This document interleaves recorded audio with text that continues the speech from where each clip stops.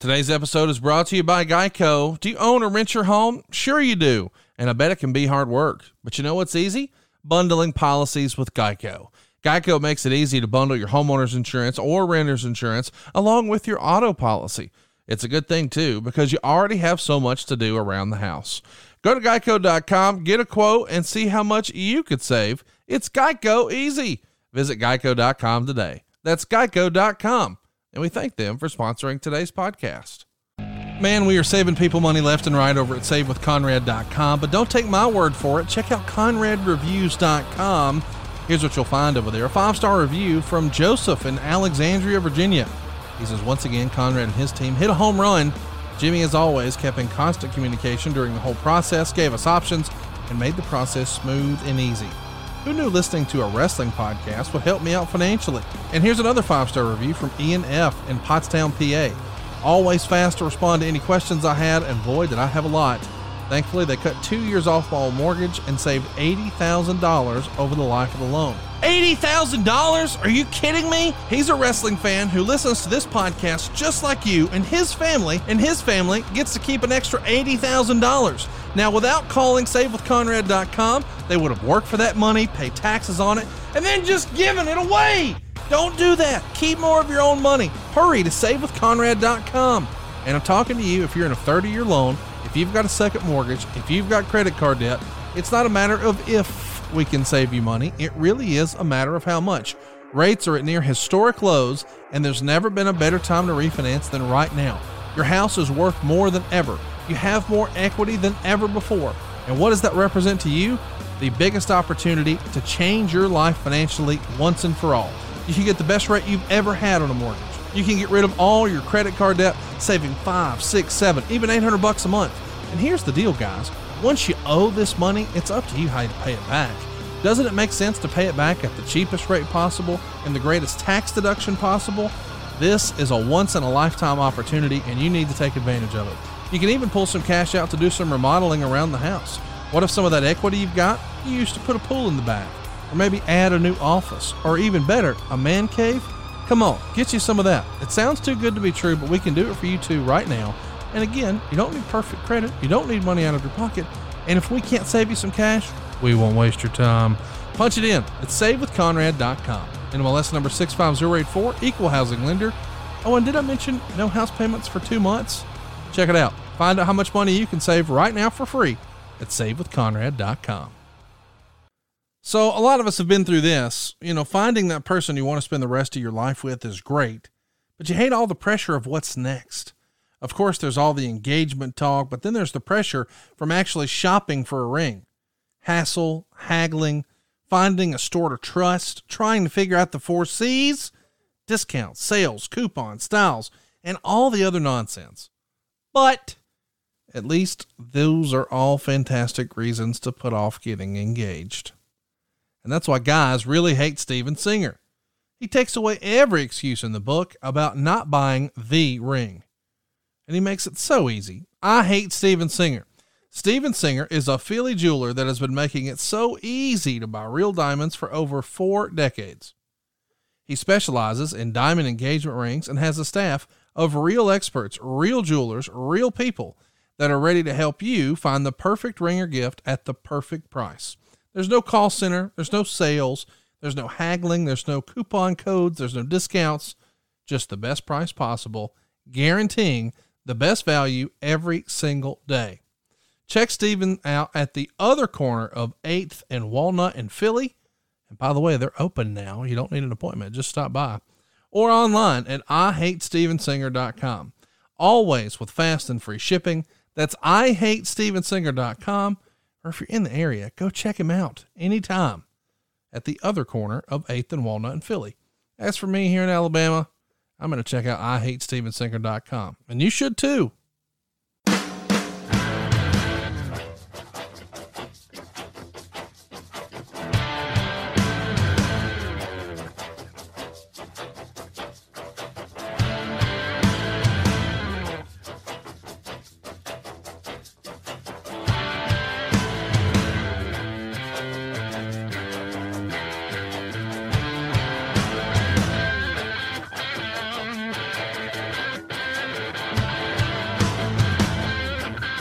Hello and welcome to 83 Weeks with Eric Bischoff. This is Paul Bromwell filling in for Conrad this week. And don't worry, for those of you that checked out last week's show, he didn't fall out of his father-in-law's boat, right, Eric? Well, I haven't heard that. Oh, no. You know, I have this vision of them standing on the back of the boat and doing a chop contest, and Ric Flair winding up and doing the woo and the chop, and Conrad going ass over tea kettle over the boat. So until I get verification that it didn't happen, I'm going to hold on to the thought that, well, maybe it did. Could you imagine the call into the Coast Guard if that were to occur? Man overboard. Holy smokes. Oh, I'm sure they had a lot of fun. I hope so. Conrad certainly deserves it. Absolutely correct. If anybody deserves a little time off, it's Conrad, with so many podcasts, bonus episodes, etc. The ad-free shows community that he's helped build. Really, it's all his brainchild. And if anybody deserves some vacation time, it's him. Speaking of enjoyable time, though, Eric, I was listening to last week's show, and you were having a big time. 4th of July, Mrs. B's birthday. How did that all end up? She ran you a beer out to your studio here in the pouring rain. I mean, how did that all go for you? Was it a good time or what? I had a blast. Mrs. B had words for me when I got back into the house after recording that podcast. How dare you call me and ask me to bring you? I love beer? it. But she did it. Hats off to her. But yeah, we had a blast. We always do over the 4th of July. It's a special weekend for us. Obviously, it's Independence Day, which is a special day for hopefully everybody. The country, yeah. But it's also my wife's birthday, Mrs. B's birthday. And my father passed on the 4th of July back in 2000. So it's kind of an excuse to have a little bit of a family reunion, informal family reunion. And we just have a lot of friends and family that like to come out and hang out in the mountains here in Wyoming and visit Yellowstone and all that. So we end up, we're fairly busy over the 4th, but it was great. I'm glad. I saw some pictures on social media of the parade and some different things that you guys took advantage of, as I'm sure a lot of the fans here, 83 Weeks, and it just looked like a relaxing time to be with family. So that's good for you to recharge and have some family time. Yeah, it was a blast. Although there was no recharging going on. I burned off more than I recharged. Since we were busy. It's taken me a couple of days just to get back into my rhythm, because I get all out of sync over the 4th. Trust me. Oh boy. Well, we heard you were a few beers deep in last week's show, so we understand. Lots of fun stuff going on, but let's talk about just coffee today. Coffee. Okay. No, 5 or 6 deep. And I have my favorite cup, which is, I forgot the question. So I'm forewarning you, I'm on my second pot of coffee, just started the second pot, and I'm hydrating the way you're supposed to. I'll do my best not to forget your questions, but don't take it personally if I do. Conrad's learned to live with it. No problem. I'm all good. Another big happening this past week, Eric, and we got to record your radio show for the Heat, and it was the 25th anniversary of the NWO, which, my goodness, has picked up some serious steam from WWE all over social media, but big celebration for the 25 years, the NWO. Yeah, it was. And on the morning of July 7th, I woke up like every other morning, and I just, I didn't really think of it. I didn't really think about it being the actual day of the 25th anniversary, because we've been talking about NWO week, as is WWE on the Peacock platform. So we've been talking about it so much that I actually forgot which day it happened on. So I woke up in the morning and my social media feed was just blowing up, and I went, wow, that was pretty cool. I should pick up the phone and call Hulk and sing him happy birthday or something, but I never got around to that. Yeah. Well, it's a big deal. Kevin Nash is going to be, actually, as this drops on Monday morning, was on Stone Cold's Broken Skull Sessions. So they had that. Instagram and social media had all these WWE superstars posing in NWO and Outsider t-shirts. That's all over. So they're really, maximizing what you created, my friend, the brainchild of Eric Bischoff. Yeah. What they're really doing is selling merchandise. Yeah. Let's be honest. That's what they're doing. Right. And more power to them, man. It just tickles me pretty pink to know that there's still train car fulls of NWO merchandise being distributed all over the world. And I'm happy for everybody involved.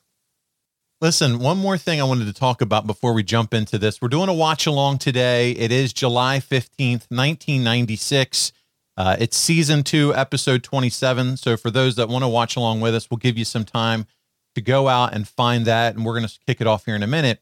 But I wanted to talk about and put over a little bit your radio show. I had myself and Casio Kid were recently able to be a part of it. And it was a lot of fun, man. For the Heat, that's where people can call in and have direct dialogue with you every Wednesday night, right? Yeah, we started out, the original plan was to do 8 episodes. And then almost immediately the station said, hey, let's do 12 instead. And we're going to go ahead and do 12 episodes. I think we have 2 more left. And then we're going to kind of sit back and assess the situation and see where the opportunities are and whether or not it makes sense to try to grow that radio show or to chalk it up as a fun experiment. So Gotcha. We've got some work to do, but we've got 2 more episodes to go. I had a blast. You guys were great, by the way. Paul, I'm not saying this to blow smoke, but you're doing a great job on Ad Free. You did a great job on the radio. You've got that perfect radio voice. Well, it's not too deep and smooth to sound artificial, but it's a very rich radio voice, and you handle the process really well, and you're entertaining. So I encourage you to keep pursuing this avenue that you're on. And I had a blast with you and Casio. I always have fun talking to Casio. I don't care if I'm in Huntsville, having some chicken wings at the Boot, which is Conrad's favorite place. Yes. Or hanging out, doing a podcast or having him on the radio show. He's just a fun human being. And he's also a genuinely good guy. Like, not only is he hilarious, improvisational, he came on last night and his laughter, some people on social don't like it, but man, to me, it's infectious. And he's so quick-witted. He's got that improv background, and he was an absolute I had the best time with both of you last night. I texted him afterwards, and I was like, Casio, that was so much fun, man. I'd be game to, do that again with you anytime. And great guy. Love Casio. Me too, man. And Big Booty Judy and their 20 chickens. I learned all about their 20 chickens. They have 20 chickens. Big Booty Judy's the only engineer in Alabama that's into chickens. And I love chickens. I think they're cool as hell. And I can't wait to go visit the Mitchell Menagerie, as Casio Kid calls his little farm, and hang out with some of his chickens, man. I dig chickens. They're a highly underrated pet. Well, there you go. You heard it from Eric here. First takeaway from this week's show. Chickens are an underrated pet. So, all right, well, listen, let's get into it. Let's get while we're all here. It is the NWO 25th year celebration. Conrad's taken full advantage of it with you in 83 weeks. We've got some guests already with Scott Hall jumping in. We're doing some watch-alongs, and that's what we're going to do here today, Eric. We're going to jump into that July 15th episode of Monday Nitro. This is the first time Hulk Hogan is seen on WCW TV after the formation of the NWO and his big shocking heel turn at Bash in the Beach. So if you haven't already and you want to follow us, fire up that Peacock machine. That's what we're going to watch it on today. It is season 2. That's how they, list all their episodes here. Season 2, episode 27. And Eric, if you're good, I'm going to do a countdown and we'll hit play together. Does that sound all right? Let me find my mouse. My mouse is hiding. No problem. It's all good. Our listeners probably need a second or two anyway to get caught up if they're going to do this with us. There we go. I found my mouse. All right. Adjust my time here because I jumped the gun just a bit. Boom. Hit pause. Okay, dude, I'm ready. All right, we're gonna hit play when I say play. So here we go. 3, 2, 1, play. And we are off, and it's the opening of Monday Nitro. Eric, we talked about this. Actually, you and Conrad were talking about the previous episode of Nitro coming from the Bash at the Beach. And we're back here at Disney MGM. It's Tony Schiavone and Larry Zbyszko on the call. Yeah, and the more I listen to Larry, the more I miss Larry as a color commentator. Larry did a great job. He's my idea of what a color commentator should be. He doesn't call the action. He kind of lets you into the mind of the opponents in the ring and talks about psychology and what they're trying to do and what works and what doesn't work. And from Larry's perspective, what he would do. And that to me is the true color. of a color commentator's contribution to the effort. And I hear a lot of color commentators today that end up doing more play-by-play. It's like having two play-by-play people out there. And it's cool. It works. Not being too critical, but it's just not my preference. I love Larry's take on color commentary. And Tony's just, he's Tony, man. He's doing a phenomenal job here. Feels is a better way to feel better. Our premium CBD will keep your head clear and help you feel your best. CBD has been proven to greatly reduce anxiety, pain, and sleeplessness. But navigating the world of CBD can feel complicated. At Feels, we look to make the process as simple as possible so you can start feeling better sooner. If you're new to CBD, then Feels offers a free CBD hotline to help you guide yourself through this whole discovery process. You want the right information. You need to know if CBD is right for you. And hassle-free membership program from Feels is guaranteed to help you feel your best month after month or your money back. It really is that simple. This is always shipped direct to your doorstep in only a few days. Feels is the new natural, healthy, better way to feel better. What is Feels? It's premium CBD that's delivered directly to your doorstep.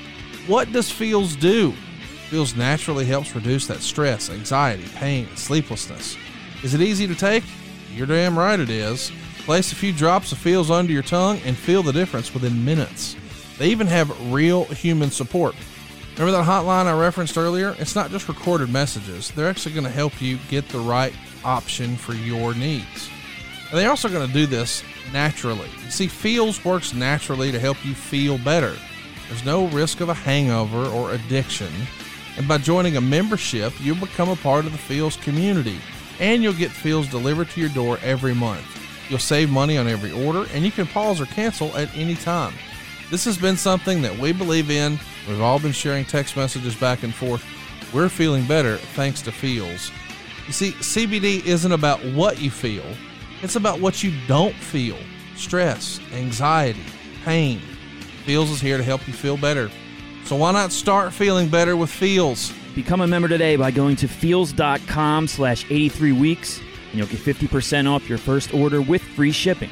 That's FEALS.com/83weeks to become a member and get 50% automatically taken off your first order with free shipping. That's feals.com/83weeks, FEALS.com/83weeks.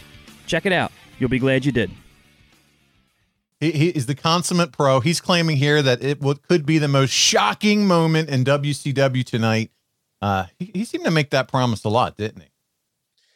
Well, there's no shortage of hyperbole in the professional wrestling industry. Oops, I'm sorry. Did I say professional wrestling? I should have said sports. Nah, fuck it. It's professional wrestling.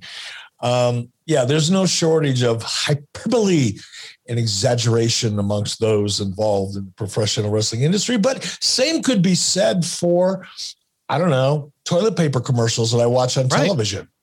Everything is kind of like blown out of proportion. You're going to buy a roll of toilet paper. There's only one purpose for it, really. And, they make it sound like, it's the difference between buying a Kia and buying a Mercedes when they're marketing toilet paper. But I go off track. I go. It's okay. I could not wait to experience all this. Now, listen, I'm going to play a little bit here so we can hear this. They're covering Hogan interrupting. So here we go. I want to hear a little bit of this commentary. Yeah, boys! Hulk Hogan arrived. Hulk. What is he doing? My God! Is he the third man? He's the third man! Hulk Hogan has betrayed WCW. He is the third man. Look at this picture. Oh, my God. Are you kidding me? Probably the lowest shot ever given to professional wrestling. That man did right there, Hulk Hogan. Let's get everybody out of the dressing room right now and kick his rear end. Unbelievable, brother. You just sold your soul to the devil. What have I been saying all these years? What have I been saying all these years? Oh my God. A career of a lifetime. Right down the drain, kid. I hope you love it. Can you just sold your soul to the devil. See those little Hulksters with the tears rolling down their face right now? We are not going to even acknowledge that 3 count. Now what happens to us? What happens now to WCW? There was no 3 count. You know what I got from that, Eric, this time around watching it with you? Not What's just that? the Hogan turn. Okay, that happened. But the commentary. They sold that whole thing so well. Heenan, what are we going to do? What's WCW going to do? It felt historical in the commentary, and the storytelling from those three guys did a great job. Yeah, they did. And, part of that was a large part of that is because you got two of the best out there in Tony and Bobby. And the other part of it is, nobody was really sure what was going to happen going into this finish. Very few people were. And the announcers weren't. I kept them in the dark because I wanted the emotion to be as real and genuine and organic as possible and not sound like something that had been prepared, 6 or 8 hours before. So it's a work. But what's really interesting, Paulie? I got something on social media this morning. I got up, started drinking coffee about 6, getting ready for this show. And I was going through my Twitter feed and somebody sent me a question. I wish I remember the Twitter handle of the person that did it because it was a good question. They said, I'm paraphrasing it, but essentially, wouldn't it have made more sense to have Hogan drop the leg on Sting as Sting was really, other than Ric Flair, the face of professional wrestling in WCW. And it may have helped set up the eventual Crow transformation in all of the above. I found that to be a really cool question and one that I wish somebody would have brought up when we were laying this out, when we were laying the finish out, because I would have had to consider that. Going back to Sting, though, one of the things that was the catalyst for the Crow character was, of course, in WCW after a couple months or whatever it was of NWO running roughshod, it created so much dissension and tension, I should say, in WCW that all of the WCW roster was starting to, not trust each other because everybody was turning. And, once Hogan turned, oh my gosh, who's next? And the NWO was so powerful. So people started looking over their shoulder a little bit. And I think, in the Sting story, that the fact that Lex Luger and others in WCW were beginning to question Sting, that was what kind of tripped Sting's trigger where he evolved into that Crow character. So we would have maybe lost some of that setup to the Sting story. Right. But man, it may have had an even bigger impact on the audience here as we watch Bash at the Beach had Hogan dropped the leg on Savage. So whoever you are that posted that question to me this morning on social media, thank you for that. And I'll try to find it and respond in kind. Yeah, and you know what? We got a lot of good questions that came in for this episode, Eric. So what I think I'm going to do as I go through this is I'll keep everyone informed of where we're at on the card here and some of the matches. But I think it's important, too, with this being the 25th anniversary, I want to get as many of these fan questions that came in over to you so we can discuss throughout the show. How's that sound? Sure. That sounds great. All right, good. So real quick, we're here. It's Fire and Ice. It's Scott Norton and Ice Train. They're in a tag match against the Steiner brothers here. The Steiners are the #1 contenders for the tag titles at this point. The Steiners came down in their traditional Michigan jackets, which, oh, by the way, friend of the show, Jeff Jewett, owns those jackets, displays them proudly in his home. He goes by doodoo-trucking.com. I'm sure you've heard Conrad mention him. You've probably met Jeff once or twice in the past. Yeah, I do believe I have. Believe I have. And as we're watching, I do want to mention something here about Fire and Ice. Sure. They're in there with the Steiner brothers. I just read a recent interview with Ice Train, Harold Hogue. And in that interview, I learned something that I didn't know previously, in that at this point, I'm going to paraphrase this whole thing, and I hope I don't get it wrong in the process. But Ice Train, in his interview said, the thing with Scott Norton the team with Scott Norton didn't go as well as it should have. And Ice Train was kind of remorseful about that. He felt bad about that because he felt like he didn't really give it quite the chance that he could have. And there was a little bit of tension between the two of them, chemistry, not a personal level. They were two great guys that get along fine, but the chemistry wasn't quite there early on. And I think Harold felt that, perhaps if he would have had a little bit more of an open mind, that chemistry could have worked a little bit better. And number one, I love when people kind of reflect back and think about, well, what could I have done better? Right. Instead of, wow, Scott Norton's fault.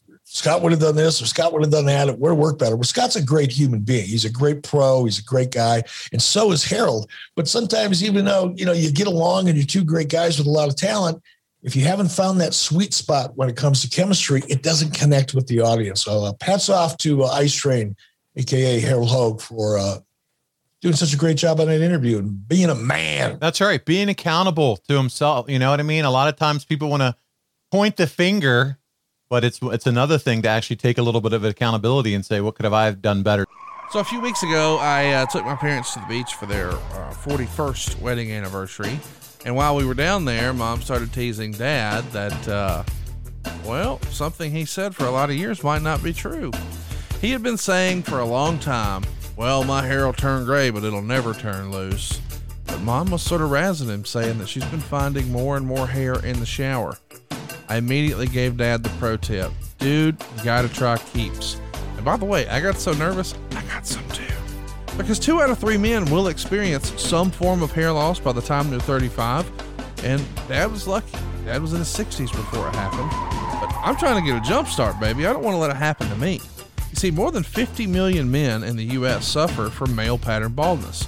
And there are only 2 FDA-approved medications that can prevent hair loss. But check this out. Keeps offers both. Keeps offers a simple, stress-free way to keep your hair. They've got convenient virtual doctor consultations and medications delivered straight to your door every 3 months, so you don't even have to leave your home. And how about this? Low-cost treatments that start at just $10 per month, and Keeps even offers the generic versions. Discreet packaging and, of course, proven results. Keeps has more 5-star reviews than any of their competitors. Prevention is key. Treatments can take 4 to 6 months to see results, so act fast. Don't wait until it's too late. It's called Keeps for a reason. Keep the hair you've got right now, bud. If you're ready to take action and prevent hair loss, go to keeps.com/83weeks to receive your first month of treatment for free. That's keeps.com/83weeks to get your first month for free. That's keeps.com/83weeks. Keeps.com/83weeks. So we're going to a break here real quick. Those are following. We're at 8:56, 57. And Eric and I discussed, we know we'll be a little bit off just because of internet and how that works. But the match continues on here. Eric, let's get into a question or two here because, like I said, a lot of them came in and I want to make sure we get through all of them as we go through this episode. Tyler writes in, he said, where did the idea of spray painting NWO on everything come from? Well, go back and look at, pop culture back in 96, tagging was kind of a thing. Graffiti art was, happened before that, but that was kind of a thing. And, I think tagging with spray paint is a little bit of that, a reflection of kind of what was going on in the communities around the country, with young people and tagging their territory was, I guess it's a little bit gang related. It's probably where it all started from. Actually, my dog does the same thing when she wants to mark her territory. She just takes a piss wherever, she wants to let everybody know, okay, This is the corner of my property over here. This is the corner of my property over here. And she'll just go out to all 4 corners of the property and take a piss and hope that all the dogs stay away. Well, people do the same thing. And I think that's, probably where it came from. Yeah, the graffiti deal, right? It's that gang mentality and the graffiti. I get it. Yeah. We're tagging our territory. That's right. So it worked on TV if, Kevin Nash would have, decided to take a piss on the belt, that wouldn't work. Not on TV anyway. Yeah. Dogs can get away with some things humans can't. I don't think that's right. If I come back, I'm not necessarily believing in reincarnation, but if it happens, I want to come back as a dog. Cause man, you just take a leak anywhere and everybody goes, oh, okay. And you can sleep all day and yeah. It does. That's why they call it a dog's life. As we watch my buddy, Rick Steiner. That's right. The dog-faced gremlin himself. They're in there again. Listen, Shivani during this match would talk about how Sting, Flair, Savage, the Giant, none of them are at this show. The only WCW star here at this point is Lex Luger, and that's because most of them are in Japan. Correct? I guess. Yeah. I don't know. I didn't do my research, but I'll go with that. It sounds viable. That's what I found in my research. So yeah, they were they were all in Japan at this point, and that's why they weren't here. So they must have had that must have been an interesting trip coming off, Bash at the Beach and everything that was going on, and then have to go over to Japan. I'm sure that was a fun trip. I love going to Japan, man. I miss it so bad. I just read this morning that Tokyo Olympics are going to be no fans at the Olympics because of the COVID emergency in Japan, which is really interesting, but unfortunate as well. But yeah, I love going to Japan, man. Can't wait to go back. Yeah, no, good. I saw the same thing that you're talking about as far as they're not allowing any fans to the events because of COVID scare. I did see an interesting nugget the other day. WWE's about to sell some tickets for Madison Square Garden, and they're going to have to, anybody 16 or older has to prove a vaccination before they're going to allow them into the building for that event. Ooh, I wonder if that's a WWE thing or a I think it's Madison Square Garden. WWE's encouraging fans to, but it's a Madison Square Garden deal. See, that's kind of scary to me. I don't like that. Yeah. I'm not gonna get on a pro or anti-vaccine trip here. Yeah. But, and do you have to prove that you don't have the flu before you go into public? Do you have to prove that you don't have some other potentially transmissible disease before you go on an airplane? What? Well, yeah, it's going to get interesting. I don't like this. I don't like this stuff. I love the fact that there's a vaccine out there and it works as well as it does, and people have the right to get it, and it's readily available. And in most cases, I think it's still free. I'm sure it is. But when you start telling people that they have to stick a needle in their arm or else, I think we've crossed the threshold. Well, speaking of crossing the threshold, the Steiner brothers get the win. They cross the threshold out of the ropes. They win the match. Meltzer gives it 2 stars. And we move on with the show. We got to go to the top of the entrance ramp. It's Big Bubba, Jimmy Hart, and Kevin Sullivan. Kevin Sullivan's Boston accent, and then Jimmy's Memphis accent. We gotta drop in on a little bit of this. You want to hear a little of this? All right, here we go. This is the audio car wreck that you can't not look at. Here we go. Master said, Jimmy Hart, whatever it takes to destroy the 4 horsemen, we're going to get it done. If it takes money, we've got it. If I have to go out and recruit every professional athlete in the world to put into the dungeon, this is going to be our year. 4 horsemen, it's over. All right, the Big Bubba, we're going to see you in action a little bit later on here tonight. Lex, don't worry about Sting. Don't worry about the outsiders. Don't worry about Hulk Hogan. You better focus all your attentions on Big Bubba Rogers. The commissioned doctors have already said that you've got a concussion, a detached retina. I'm going to put you to sleep permanently tonight on Monday Nitro. You can count on it, punk. What happened to the Johnny-come-latelys Well, they were taking care of our back. I just want to say one thing to Chris Benoit. If anybody saw the pay-per-view, Benoit, you got too personal with me now. I'd say a bathroom is kind of personal. Thank you very much. Something's going on with Fire and Ice. Stay tuned. More Nitro live here from Orlando. Don't go away. It's personal. Gene was so good with those little, being in the bathroom. That's pretty personal. It's personal awesome. With Chris Benoit and Kevin Sullivan. Imagine that. In the bathroom. Yeah. I don't want to know anymore. Listen, they, a little bit earlier than this, it would have been Great American Bash. They had a match, Benoit and Sullivan, where it ended up in the men's bathroom in Baltimore. It was, all over the place. I was actually in attendance for that. It was the same night you were power bombed off the stage. So, did you tell me that last night on the radio? We've talked about it before, but I was there in the arena when you were power bombed off the stage through the table. Yeah, that was fun. Yeah, great show. Yeah, that was, you had Kevin Green and Mongo against Arn and Rick. Great card. And again, the evolution of the outsiders. And now we're back here. It's Mean Gene talking to Fire and Ice. Where the hell are they in this background here? I'm looking at, it looks like my brother's backyard. It does. It's like a shed area. There's a ladder, paint cans. Who knows what's going on back here? Yeah, that looks like some kind of a storage area at the Disney MGM studios. We were running out of room to shoot interviews and backstage segments. So it's it looks like it's the end of Fire and Ice. Teddy Long's trying to keep them together here. You're going to see Norton shove Teddy. Are you excited to see Scott Norton versus Ice Train at this point, Eric? I was. Be honest. No, I know you are.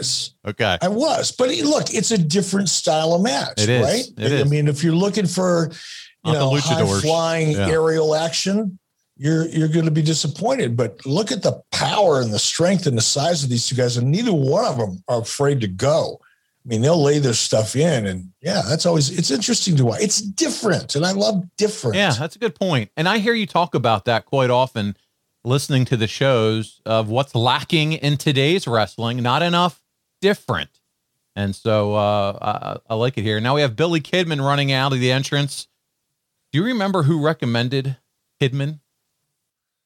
I don't. I think Kidman came to us initially as we were kind of gearing up for the cruiserweight division. Okay. If my recall is even close to being correct, it is 25 years ago or more, so I'm not really sure. But I would bet he came to us through the launch of the Cruiserweight Initiative.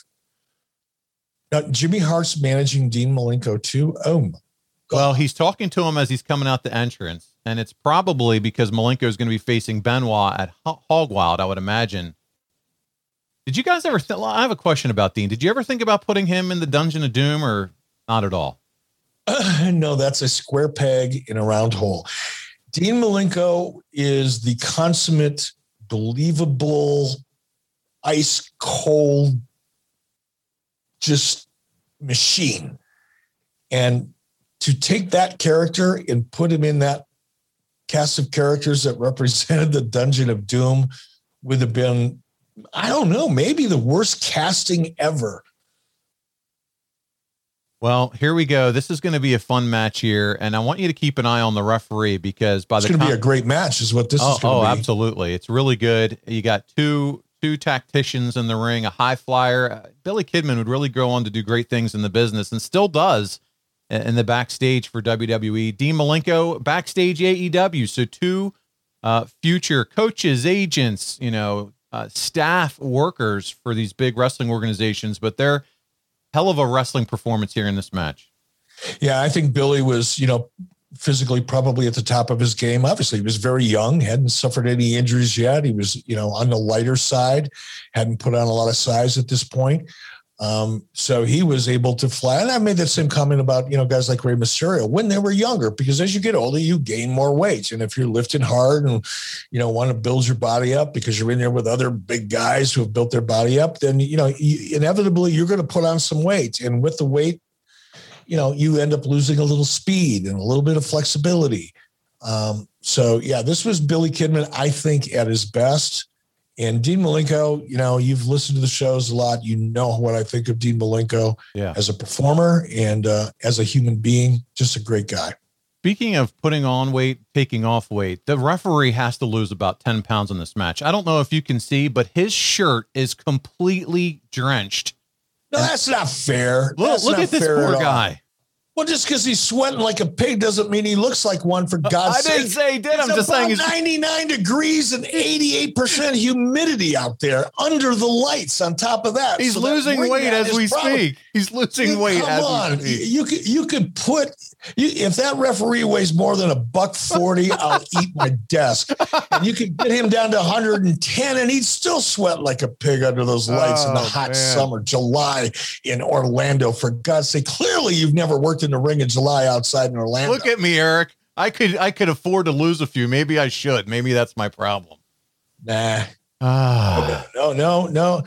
We should have let that referee work in a tank top. Now that would have been horrible. Could you imagine? Oh, good God. But yeah, no, it's definitely hot. You're right. Even the lady on the front row in the pink and the purple pants has got her tank top on. That's not stopping her. So yeah, that's not anything we want to look at for too long. Turn your eyes away if you're watching along with us. You don't want to see that. Oh man, it's Tank Top City on that front row, and it's not the front row we necessarily want to stare at. As they're wrestling here, they're getting into it. Let's now throw another question at you, another fan question. This comes to us from Sean Malloy, and he says, not sure if this has been asked, but if Sting was the third man, was he still planning to wrestle in the main event at Bash at the Beach and turn on Lex and Savage during the match? Or was Sting going to be pulled from the main event and interfere like Hogan? So this is some real in-depth detail question here about Sting. Yeah, and had it turned out in a way, if Hogan would have changed his mind, I'm trying to figure out a way to dance around that. But if Hogan would have walked into the building and said, "Sorry, brother, I can't do that," thought about it, doesn't make sense, and I would have had to call an audible, it would have been a true audible, and I would have had to figure out how we were going to adjust on the fly, which was not unusual, by the way. But the truth is, I was fairly certain, not 100%, maybe 50 or 60%, this week, the week leading into Bash at the Beach, that Hogan was going to, follow through and turn heel. So I hadn't given a lot of actual thought in terms of, okay, if he changes his mind at the last minute, what's the format look like? Never got that far. It would have been interesting. It would have been a challenge, but we'd have figured it out because we figured things like that out in the past, sometimes because of injuries, sometimes because of late flight arrivals, sometimes because of contractual issues. Having to work out a live television show on the fly was not and is not to this day all that unusual.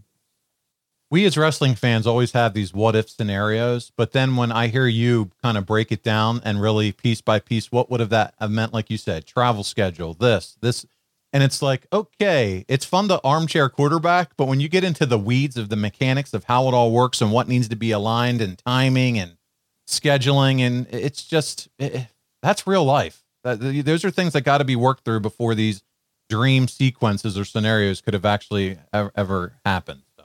Yeah, I mean, because anything can happen. There's right. A lot of variables that you have absolutely no control over. There's some variables that you do have some control over. And there are certain things that you have 100% control over. That is the smallest majority of the variables that can occur in any given show or match or, build up to a pay-per-view. You take one little string out, you just pull that one, we're just going to make this little change here. Let me pull that thread out. And then all of a sudden the ship just falls apart because you haven't really thought through, all of the what if scenarios, but that's the nature of the business. And I think, the old saying, cards subject to change. Well, that's not there just for convenience. There you go.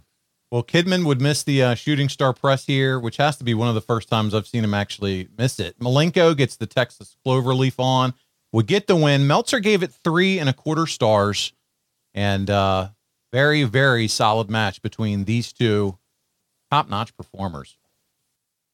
It was a great match. Great match. Two great talents. Kudos to Billy Kidman. Not only did he establish himself as a real viable top performer in Nitro, eventually in WWE. Now he's a producer in WWE. But I think Billy Kidman's biggest claim to fame, quite frankly, is Say it. him and Tori Wilson, man. Unbelievable. Here we go. Kevin Green, the late, great Kevin Green, a good man. Let's listen in on Kevin. Good to be here, Mean Gene. I tell you what, I am upset like everybody is. Everybody about Hulk Hogan. Hollywood Hulk Hogan. Unbelievable how he has stabbed all the little Hulkamaniacs in the back. Everything he's preached at over the years, I've done. I've taken my vitamins. I've said my prayers. I've worked out hard. And I've become an all-pro in the NFL. And then I find out he doesn't believe a thing that he was preaching. He had to be a hero of yours when you were a kid. He was a hero. I looked up to him. Heck, I was a Hulkamaniac. And then he stabbed everybody in the back. Unbelievable. Speaking of backstabbers, Kevin Green, I'm talking about you-know-who. Absolutely. And that's the main reason why I'm here. I'm looking for Mongo McMichael. I don't want to wait till after training camp's over, after the season's completed. I want to finish this tonight, right now. Wherever Mongo McMichael is, let it be known. Come to this ring right now, and I'm taking you down hard. I don't want to wait any longer. I understand you've got a plane to catch. How are you going to be able to do that? Hey, I've got about 2 hours before this plane gets here, but I'm going to be hanging around backstage. You see Mongo, you send him to me, baby. I'm looking for him. If I see him, Kevin Green, believe me, I'll send him straight to you. Whoa, he's ready. You know that training camp gets people a little crazy, and that's going to start when? Thursday? Absolutely. I'll be ready. All right. Stay tuned. We have got more Nitro. We're live from... Kevin was such a great guy. And for those of you that are watching this, that are either in the business or hope to be in the business, first of all, that promo that Kevin did that was all improv. That was Kevin just knowing what the story was, knowing what the goal was with him and Mongo, and having some real emotion. Yeah. The only critique I have of that promo, and I only bring this up because I loved Kevin Greed. He was a great guy and a good friend to everybody at WCW. But from a technical perspective, if you go back and watch that promo, and again, this is something I see a lot of talent do, not a lot, but some, is they lean down into the mic.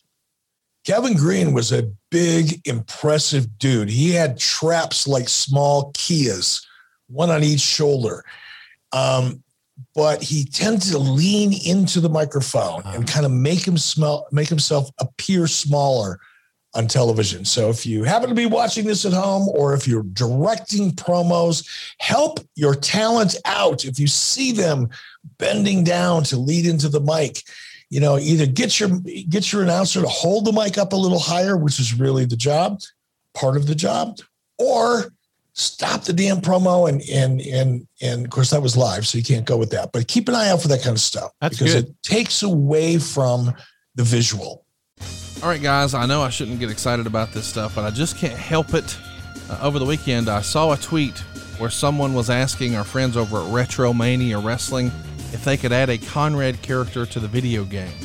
And to my surprise, Retromania Wrestling quote tweeted it and put one of those emojis where the dude's sort of like tilting his head to the side and he's got like the thinker pose. And I thought, wait a minute, is this a real possibility? Because growing up as a kid, man, I absolutely loved, and I mean loved, the arcade style wrestling games. Like the early 90s, the ones. I don't know that I'm supposed to talk about them, but the ones we're talking about. And I just thought, dude, how cool would that be? To not only be able to wrestle with some of your favorite legends, but to do it myself. So I'm going to start a little bit of a low-key campaign. I want to be in this game. I think the game is awesome. I've got one. You need one. Wait, you don't have one yet? What's the holdup, man? Retromania Wrestling is inspired by that early 90s arcade wrestling action we all grew up on. And they've got an incredible roster with both wrestling legends and the stars from the day. They got the Road Warriors. They got the Innovator of Violence, Tommy Dreamer. They've got the NWA World Champion, Nick Aldis. They've got your friend and mine, Matt Cardona. They've even got the Blue World Order. There's a story mode, an arcade mode, a singles match, tag matches, 6-man tags, 8-man tags, even the Retro Rumble. That's my jam. And by the way, it's available everywhere, all over the place. Nintendo Switch, PS4, PS5, Xbox One, Xbox Series X, Steam, and II Arcade. Dude, there's even a Retromania-themed II Arcade cabinet.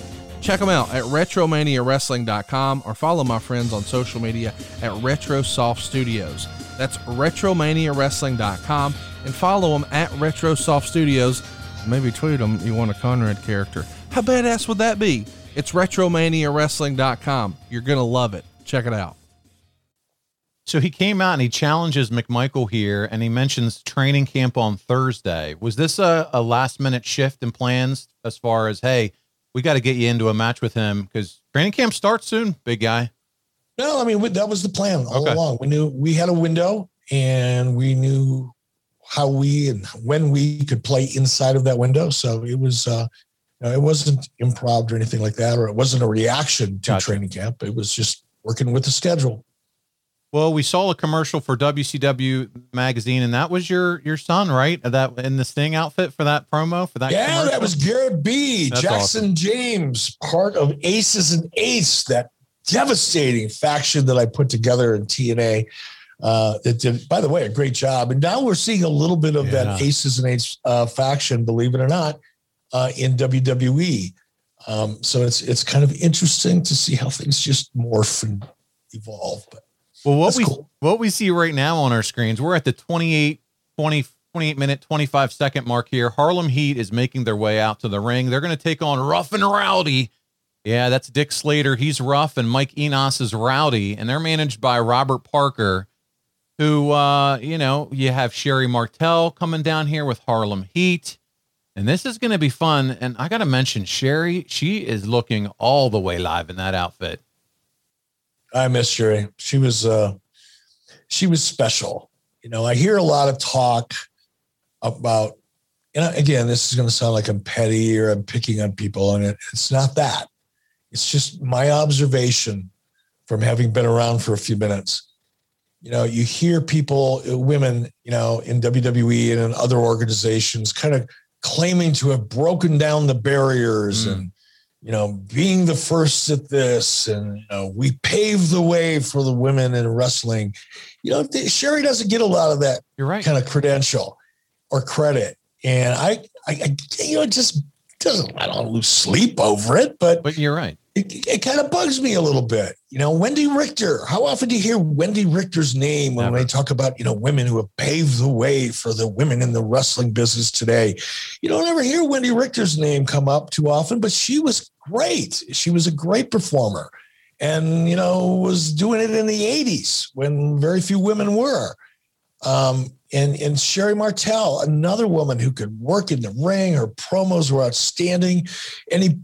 Anybody that ever worked with her in the ring, male, female, will tell you she was one of the toughest people in that ring, and she had no fear. She had zero fear. She would do things a lot of guys didn't want to do, putting herself at risk. So all you ladies out there who are proud of where you are in the sports entertainment industry and you're reflecting back on how you got there, come on, remember Sherry Martel's name and throw in a Wendy Richter every now and then, for crying out loud. It's not going to cost you a dime. You'll actually get yourself over. Instead of putting yourself over, people will be putting you over, which, by the way, is the magic.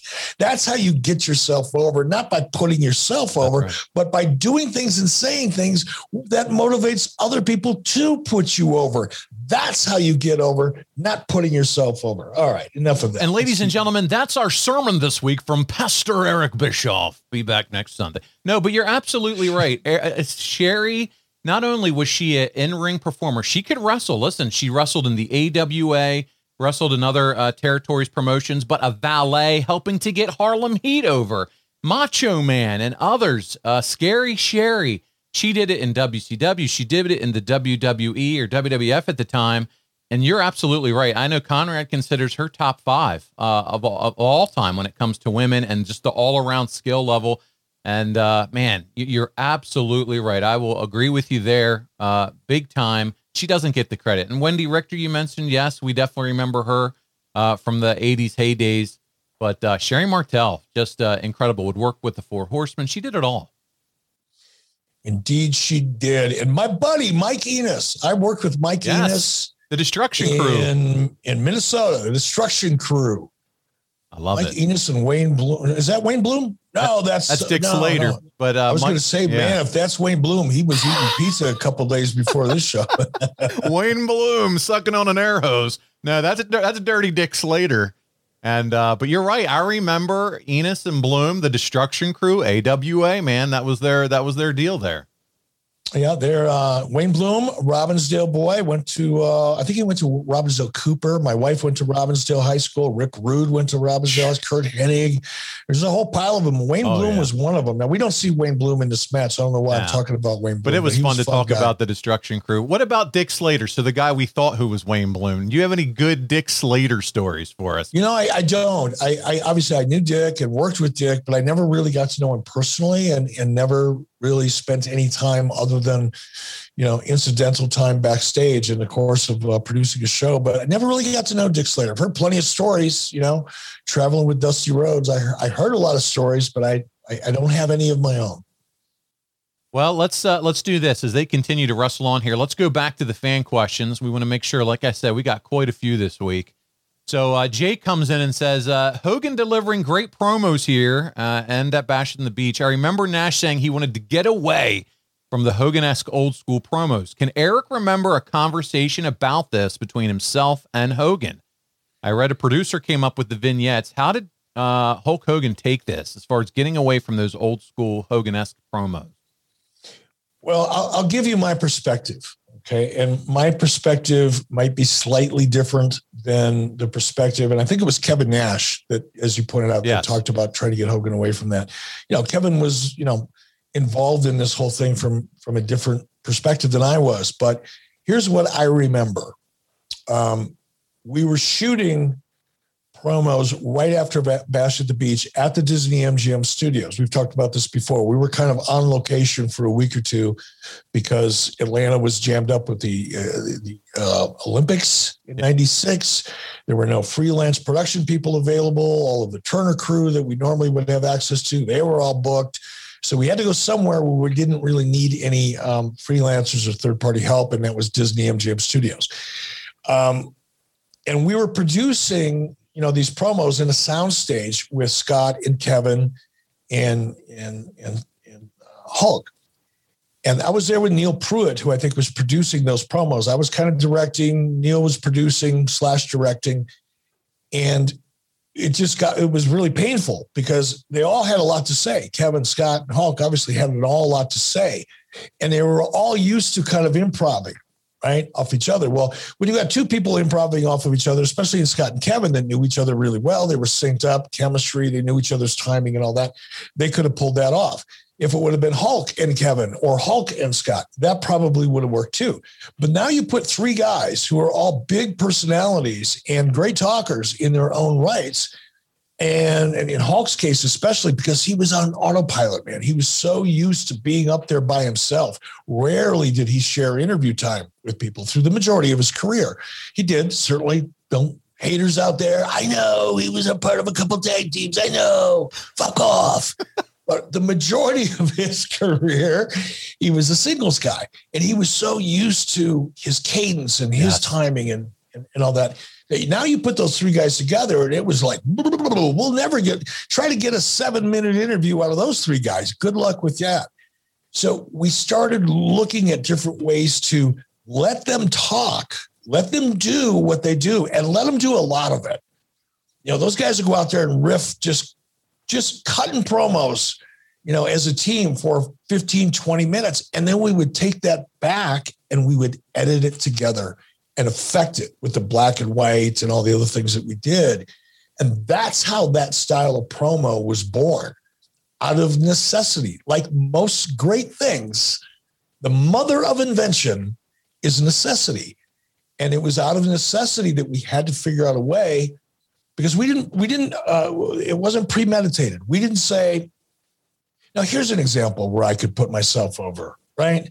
I could say, and there would be really no one around to dispute me with any credibility. I could say, I was thinking about it. And I had this vision and I wanted to see this new style of promo and effect. I could say all of that. And probably everybody other than the people that were directly involved would believe it. But that wasn't true. It was like, oh my God, how are we going to get a 3-minute interview out of these three guys? It's just not going to work. Right. I know. And it might have been Neil Pruitt's idea, by the way. I'm not even taking credit for that. I think it was Neil Pruitt. So wait a minute, just let them talk and we'll edit it together. Yeah. And in the process of editing it together, we went, whoa, this is really cool. What if we make it go black and white? Oh, that's really cool. What if we do some other video effects to it holy smokes. It was a badass pro. It was so cutting edge. But it was born out of necessity. It was before its time, Eric. It was really, it took the business in a whole new direction. It was something new. It was something, as you say, different finally that we hadn't seen, even just with those, producing those clips and editing and clipping it together, the black and white, it was fresh. And my goodness, the wrestling business needed something like that at that point. So with that, the Harlem Heat match has officially wrapped up. And you know how it all ended? Sherri kisses Dick Slater on the mouth. She was tearing it up with him. And then the roll up and the Harlem Heat get to victory. It's a half a star from Meltzer. Was this a rib on her? Kind of this, hey, just go in, do a little lip lock action? Nobody ribbed Sherri. And not because they were afraid of her, but because they had so much respect for her. Okay. Just nobody ribbed Sherri. We're getting a highlight package here of Rey Mysterio, man. It's just incredible what he was doing, again, 25 years ago in the ring, and the man is still getting it done with his style, the way he wrestles for WWE. I tell you what, man, I hope that one day Rey fully gets his due. He was a trendsetter for the shorter wrestlers, man. Really good stuff. Shorter, lighter, smaller wrestlers. You look at what we're watching today in WWE, but probably even more in AEW. You're seeing smaller, faster, more athletic performers out there. And much like we were talking about with Sherry Martel, and it's not that people don't give Ray credit, but I just don't think they really understand how much credit they should give Ray and Dean Malenko and Billy Kidman and Eddie Guerrero and any number of other fantastic performers and the luchadors in particular, all of them. That style of wrestling changed the industry in its own way as much as the NWO storyline and Nitro as a whole did, because it opened the door. It made everybody, promoters like Vince McMahon and others, and Tony Khan today, go, wait a minute, you don't have to be 6'6" and 300 pounds to put on a great match. This style of match is in some ways, maybe a little more entertaining to watch because it's different and it's just faster paced. So hats off to Ray as kind of the king of the cruiserweights, but also to everybody else involved, because they helped change the industry in their way, a significant way, almost as much as NWO did. All right, Conrad, let's take a quick time out to talk about this past weekend. We love our supporters, our family over at adfreeshows.com. And this weekend, a cuz came by all the way from Dallas, Texas, from adfreeshows.com, John Hickson. And he came in just to hang out here in Cody, Wyoming, visit a little, grill a little, go to the rodeo, have a beer or two. It was a great weekend. Love meeting John. And I was really excited to get on RecTech one more time. And this weekend, we had to keep it a little simple, right? Nothing too exotic, just something easy, quick to prepare, but special. So I went to my local butcher shop, got some great sausages, some Polish sausages, some bratwurst, some smoked lamb bratwurst, all kinds of good stuff, and smoked them on the RecTech, and they turned out outstanding. And I just want to tell you, I have the RT700. That's a flagship model. It comes with a 40-pound pellet hopper. It gives users roughly, 40 hours of continuous cooking time. So it's really easy to plan ahead. You got over 700 square inches of cooking space. So whether you're cooking for 3, 4, 5, 10, 12, or more, as I have, RecTech can handle it. It's unbelievable. And it has this really cool PID Wi-Fi controller with a 6-year bumper-to-bumper warranty. You can bake, smoke, sear, grill, even dehydrate if that's what you're into, all with the push of a button. And that's why those who know choose RecTech. That's why I love my RecTech. And that remote control PID Wi-Fi controller is unbelievable because, brother, I can sit in town in Cody, Wyoming, having a beer, decide, it's time to get everything cooking. Before I pay for my beer, I can set the temperature in my grill, I can get it started, and by the time I get home, I'm ready to cook. No waste of time. And once I get home, there's temperature probes where you can insert into the meat that you're cooking, and you can monitor the temperature of whatever it is you're cooking from wherever you are, anywhere in the world, and adjust the temperatures accordingly. And it takes the guesswork out of cooking, because when you're grilling, if you want to be a grill god, you've got to be able to control the temperatures and the time of the meat that you're cooking. And when you have the ability to monitor the internal temperature of the meat that you're cooking, you know what that means, Conrad? That means your product is going to come out absolutely perfect every single time. Consistency is what it's all about, and that's what RecTech delivers. It's an unbelievable grill. It uses wood pellets. You can smoke, like we said. You can bake. You can do almost anything on this grill.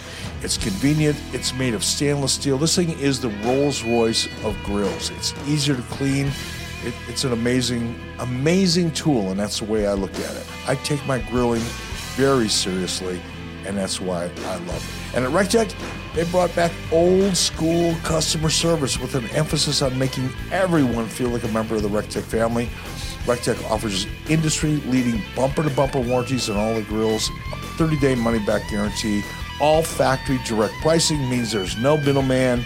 You are the winner in that situation. All grills ship free. And RecTech is incredibly active on social media with tons of online resources, and they go live every day with cooking demonstrations. So if you're a beginner, you can get your feet wet. If you think you're a pro, you're going to learn a thing or two. Just visit recteq.com. That's RECTEQ.com. Follow them on social media. Believe me, RecTech, it's a game changer. Absolutely. And while we were talking through that, Kevin Green came back out to the rampway, didn't find Mike Mongo, stated it as such. And now he's got to go to the NFL, Eric. He said he'll see McMichael after he's done. So that wrapped up that little angle pretty quick there. Yeah, tease him a little. Give him a little bit. Hopefully you'll be able to come back with it when the season's over.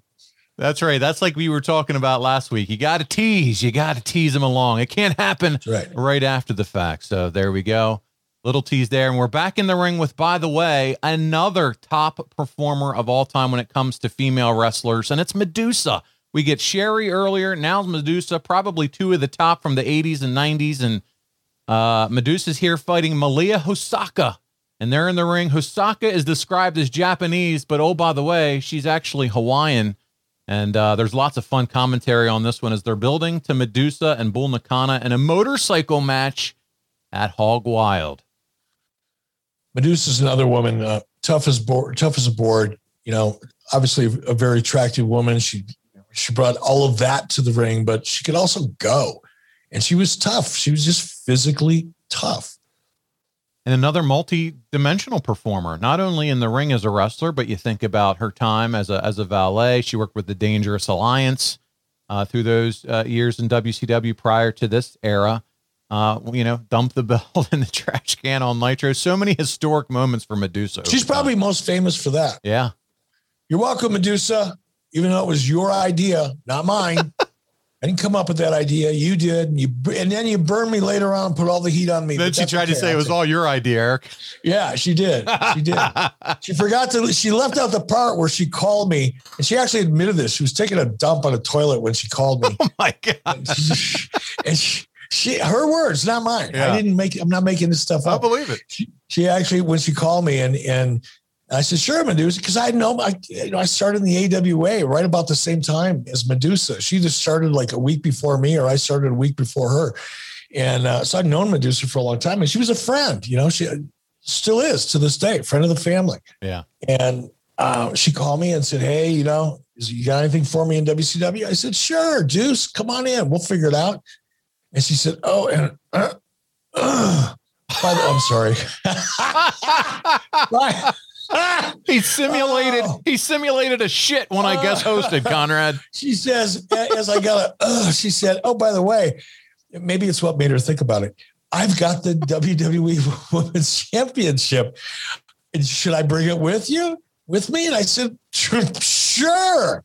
Bring it with you. Don't bring anything else with you. Just bring the belt. Good Lord. Yeah. And the rest is history. Yeah. Oh, she's going to love that. Oh my God. She's going to hate me for that. I love it. That's what I hear. That's the soundbite we're here for this week. Oh, that was good. Oh man. That's just like the soundbite you got last week talking about how nobody watches hockey. I saw that making its way around the old Mulberry Bush there, social media. Oh, some jagoff posted something this morning. 2.4 million people watch the Stanley Cup final. 2.4 million people watch the Stanley Cup finals, and you think that's good? You just made my point. It's the clinching. Horse's ass. It's the clinching game. I mean, they won it actually. The final game. Oh my God. People are just so. Yeah, just go. Let's turn it into mean tweet receipts right here. Let's just do because I got a fun. No, I'm not going to do that. I know, but here we go. You ready? Here's a question. Medusa, by the way, would win here on the German suplex. She gets the 1, 2, 3. Don't want to lose track where you are. If you're following Medusa in red, white, and blue beats the Hawaiian/Japanese performer with a German suplex. You talk about diversity in programming. Nitro was on the leading edge of that crap. That's right. Diversity, inclusion, and awareness 101 right here on Nitro, July 96. Holy smokes. This is good. So we're about to kick off hour 2. The fireworks are blowing up. And here we go. Hour number 2 underway. So we got a question. This reminded me a little bit of some mean tweet receipt type stuff. And this comes to us from Brandon. Okay. I apologize. if it doesn't pertain to this particular show. But I see Eric talk about how he made a list of how he could be different from WWF and how his show is going to be more reality-based. But 95, 96, before NWO, the Dungeon of Doom was reality-based? That's some bullshit. You got lucky with one idea. Hashtag Ask Eric. Okay, Brandon, you fucking twit. Yes. If you paid attention, which clearly you don't, you would have heard me say on multiple occasions, on multiple podcasts, in innumerable, that means many because you're such a dipshit, many interviews, that yes, the transition into a more reality-based, the transition, the evolution, not all at once, not every freaking match, you dipshit. How many times have you ever heard me say that wrestling is like a buffet? You have to have a little bit of everything for everyone, or you're appealing to a small minority of everyone. Now write it down. Listen to this, record this, and get up every morning and listen to it and remind yourself. What we did is evolve into a more reality-based format than we had been previously. Can I make it any fucking clearer to you? I wish. Perhaps we should draw that with crayons and stick figures and little pop-up cartoonish commentary. So this numbskull, how many people use the word numbskull anymore? My dad, my uncle. You're going to be over 60 years old if you're using the word numbskull, right? It means dipshit. It's the same thing. You can whatever you think applies to you the most, but it's just not that hard. But yes, maybe we'll draw it in stick figures and crayons with cartoon captions, because clearly that's a limit of your intellectual capacity and ability to absorb information. Listen, and I got to agree with you, Eric. We talked about this on Mean Tweet Receipts. They always want to say you're one good idea.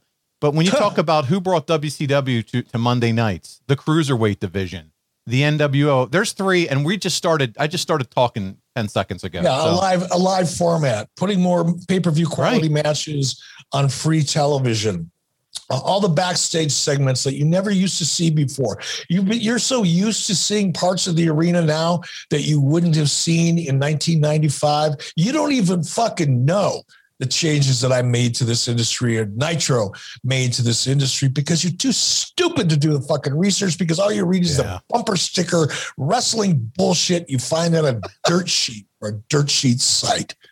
Dave Meltzer said it. If I ground this piece of garbage, you buried him. Let's move on. People are going to get bored with me here. No, I'm not. This is entertaining. This is what we're here for, Eric. I'll tell you what's entertaining. What's entertaining is that this is about the 6th time in an hour that we've seen Jimmy Hart making an entrance. It's the Jimmy Hart show with wrestling. I should have negotiated for 25% of all of his future earnings when he left WCW, because the only reason he's getting booked is because of the hours that he spent on television and Nitro. I'm just kidding, Jimmy. Come on, I'm fucking with you. Well, listen, while we were talking while you were ranting there a little bit, the second hour began, and it was Bobby Heenan and you. That's right. That sexy boy, Eric Bischoff, that makes Lauren Yaffe's head spin. You guys are debuting here on the commentary. Can't help myself for the second hour.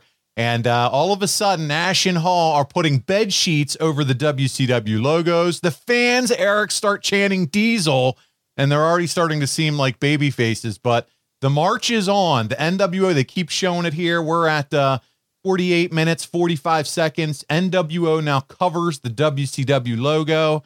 And we have Meng and Arn Anderson that are making their way to the ring here for a match. But the backdrop, everything they're talking about on commentary right now is Nash and Hall and the NWO. What a cool idea, though. I don't know whose idea it was. Whoever it is. Deserves the credit, but what a cool idea to throw the sheets up over the WCW logo. Whoever idea it was, I love it. No, I don't know. Okay. I thought you were claiming that as number 10. No. It wasn't my idea. Right. My idea was to inspire others to come up with great ideas. There you go. That's what a leader does, Eric. That's what a leader does. You got it. Birthdays, holidays, promotions, getting that last sprinkle donut. There's a lot in this world worth celebrating. But nothing is worth celebrating more than knowledge, especially knowledge that will pay off. like understanding how compound interest works, knowing how to check your investment professional's background, or figuring out your risk tolerance. Or finally, understanding all of those terms your friends keep throwing around, like ETF, ESG, and ICO. Learn about these investment products and more at investor.gov, your unbiased resource for valuable investment information, tools, and tips. Before you invest, investor.gov. Well, we have Meng here and Arn Anderson, and how are these two supposed to do a match here, Eric? Nobody, I don't think anybody, at least watching at home on TV, is thinking about them when you see Nash and Hall up in there with their cabana chairs and their drinks, and it's on. NWO was on. Yeah, and that had to be, in all seriousness, because I'm having fun with you, Paulie. That's good. In all seriousness, this had to be tough on the talent. Yeah. Because not only did, Hall and Nash come in and do what they did and the Hogan turn and all of that, but there was a feeling already by now, 2 weeks after, Bash at the Beach, or a week after, where the heels were kind of cool. There was a little bit of a cool factor going on at this point. Now, when Hogan was with him, there was a little bit more heat because he got so much heat when he turned. But Scott and Kevin by themselves were pretty freaking cool. And now you've got two cool heels distracting the audience, to your point. That's a very good point. Distracting from the match. And as performers, that's the last thing you want, because Arn and May are out there. They're doing everything they can to get the attention on themselves. That's what they should be doing. That's what pros do. But instead, because of the way we're producing the show, we're kind of fucking with that. And it had to be hard for them. And I got to be honest, as a fan through this era, some of this stuff, some people may say filler matches, but as a fan, they kind of felt like it because you were excited that Nash and Hall were there and you wanted to see them. You wanted to see what they were going to do next, or the NWO. You were so hooked in and so engrossed with the anything can happen NWO storyline that there were probably a lot of matches like this one that just got glossed over or looked over as a fan, because we're concentrating or thinking or excited for what we're going to see next. So that's a great point. And also, it wasn't because there was any disrespect. It's not like I disrespected Arn or Ming or the match or didn't feel it was important. But the most important thing that we were trying to do, the foundation we were laying with the NWO here, kind of took precedence over a lot of things.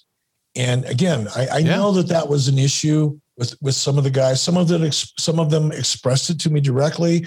Some of them I heard about how they expressed it from others, and others just kept it to themselves. But I think across the board, a lot of the WCW, particularly the baby faces in the company, were like, what the hell? Yeah. How is this going to work?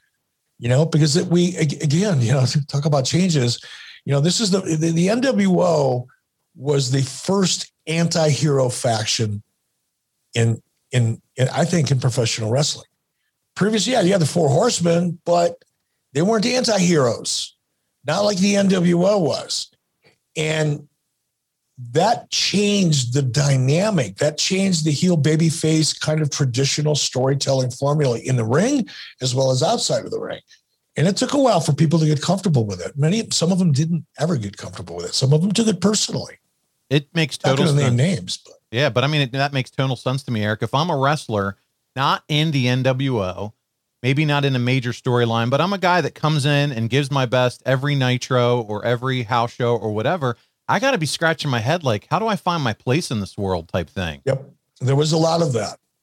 And really in the initial weeks, particularly the first 2 or 3 weeks, even leading in to the Hogan turn, the week or two preceding, 2 weeks of TV preceding that, there was a lot of, hey, Eric, how's this going to work? What about me? Right. I'm a babyface, and these guys are kind of more over than me. We stuck it out. We stuck with the program. We didn't waver. Yeah. Here's kind of a fun question that I'd like to ask while we're going over this match in Hall and Nash. Now we're back. They're on camera here. We're at 53:35. And a really good question came in here, and it's from Corey. I'm sorry, I'm going to transition to this one because this one is a little more on topic. Bevan Boychuk says, before Hall and Nash were part of the equation, were there any long-term creative plans in place for the second half of 96? So before their contracts, they become available, you start to think about the whole NWO faction, if you will. Did you have anything else in the back of your mind that you were thinking? I know we're going back 25 years, but was there any other creative direction or juices flowing or thoughts around what you could do? I would, no, okay. There wasn't. And it pains me to admit that, but I endeavor to persevere. Do you know where that line came from? Endeavor to persevere. Yeah. Famous Western movie. One of my favorite actors, character actors, said it. Endeavor to persevere. That was Chief Dan George in a scene with Clint Eastwood in The Outlaw Josie Wales. Okay. That's where that came from. But my attempt to endeavor to persevere when it comes to telling the truth on this show, no, I didn't have an idea what I was going to do in the latter half of 96, in the beginning of 96. Generally, we were hoping to be 3 months ahead, at least have an idea of what we wanted to do 3 months ahead. So by April, I already kind of knew where I was going, but prior to April, not a clue. Just seeing how the current storylines were playing out and figuring out next steps. Just kind of see where things are going. I don't want to make it sound like, there was no rhyme or reason to it either, but a lot of the stuff that, because this is really when I started booking or being involved in booking. Kevin Sullivan was still a booker, but prior to 95, I never got involved in booking. With Nitro, I got a little bit more involved with booking because I was very involved with the format and the overall tone of the show. I didn't get into matches too much, and I didn't get into finishes too much or at all, really. But by 96, I was getting more and more comfortable, and I was getting more and more involved. And my approach really with my contribution to creative direction was generally led by seeing what the audience was reacting to every week. And you've got a focus group of anywhere between, normal television situation, not when you're shooting at Disney, but, you've got, 2,500 to 8,500 people that will tell you exactly what they're excited about if you pay attention to it. And I really would spend a lot of time, I never sat in gorilla position, as you've probably heard me talk about, because that's an artificial, you don't feel things the way the audience in the building feels it, or the way people watching at home feel it when you're, locked down to the gorilla position on a set of headphones. So I would go out and I'd watch how the crowds were reacting to specific things. And the more reaction I saw, the more ideas I would start to get from what we could do with that particular talent. So that was the method, or lack of, to my madness. Hey, it makes sense. That how else are you going to anticipate what to do next? You mentioned focus groups, obviously listening to the fan reaction, seeing what works. You hope at some point too, you have some wrestlers with some creative ideas. Unfortunately, I know WWE has gotten away from that with all their writing teams, but I still like to see wrestling promotions that have wrestlers come up with their own creative and allow them to do it and put them out there. You know what, Paulie? I'm gonna throw a flag on that one. All right, flag me. Here we go. If there is a perception out there that wrestlers really don't have any voice in their creative WWE, and it's really all up to the writers, that's not accurate. Not accurate. Okay. No, I can only tell you about the very brief period of time that I was involved in the creative process back in 2019 or whatever it was. Lost track of time. But talent would often go to the writers with their ideas. Okay. And it was up to the writers to help shape that idea, because no matter how great you are as a performer and how much experience you've had as a performer, it doesn't necessarily mean that you're that great at putting together an extended storyline that kind of fits into the framework of what you need for television. As a talent, you could go to a writer that understood the basic building blocks of a great story and say, I have got this great idea between me and this person over here. And it was up to that writer to work with that talent and then come up with an idea that made sense and then present that idea ultimately to Vince McMahon. I saw that a lot. And I generally don't talk about things that Vince and I talked about when it came to business, because I just generally don't think I should. But in this case, I'm going to stick up for WWE a little bit and try to dispel that rumor because at least when I was there, it was only a year and a half ago or so, 2 years ago, whatever it was. One of the first things Vince said to me was, Eric, reach out to the talent, develop a relationship with the talent, let them give you their ideas, get them involved in the process. I am telling you, that was some of the early direction that I got from Vince McMahon himself. So I think this persistent kind of narrative that, it's just a bunch of writers and wrestlers don't have any choice and they're forced to, there probably are situations where talent is asked to do things they don't really feel as comfortable with, or they have ideas that they really want to get out there, but for whatever reason, they're not clicking yet. I get that. That happens. But I just want everybody to know WWE, at least when I was there, not only encourage talent to work with writers, but encourage the people who are in charge of the writers to work with talent to get some of the wrestling perspective into it. So hope that does the job. What would your family do with an extra $108,000? That's a problem that our listener Jacob out in Colorado has now thanks to SaveWithConrad.com. He recently saved money with us over at SaveWithConrad.com, gave us a 5-star review and wrote this. Our previous mortgage company made each step of the process difficult, but Jimmy took it in stride and made it happen. He was able to lock us in at 1.5% less than we were at and saved us $108,000 over the life of the loan. Guys, that's unbelievable. Jacob saved more than $108,000. But how much can you save? It's free to find out right now. You don't need perfect credit or money out of your pocket. And if we can't save you money, we won't waste your time. Find out how much money you can save right now for free at SaveWithConrad.com. NMLS number 65084, equal housing lender. And oh, by the way, did we mention no house payments for 2 months? And we're licensed in more than 40 states. So what are you waiting for? Start saving money today at SaveWithConrad.com. No, I'm glad you clarified that because that is the narrative that is out there, social media, wherever. But I think what you said was very important there. Maybe, and I said it wrong, that it's ixnayed at the creative or the writers when really it's not. It sounds like they're enablers. They're there to help. They're help to cultivate.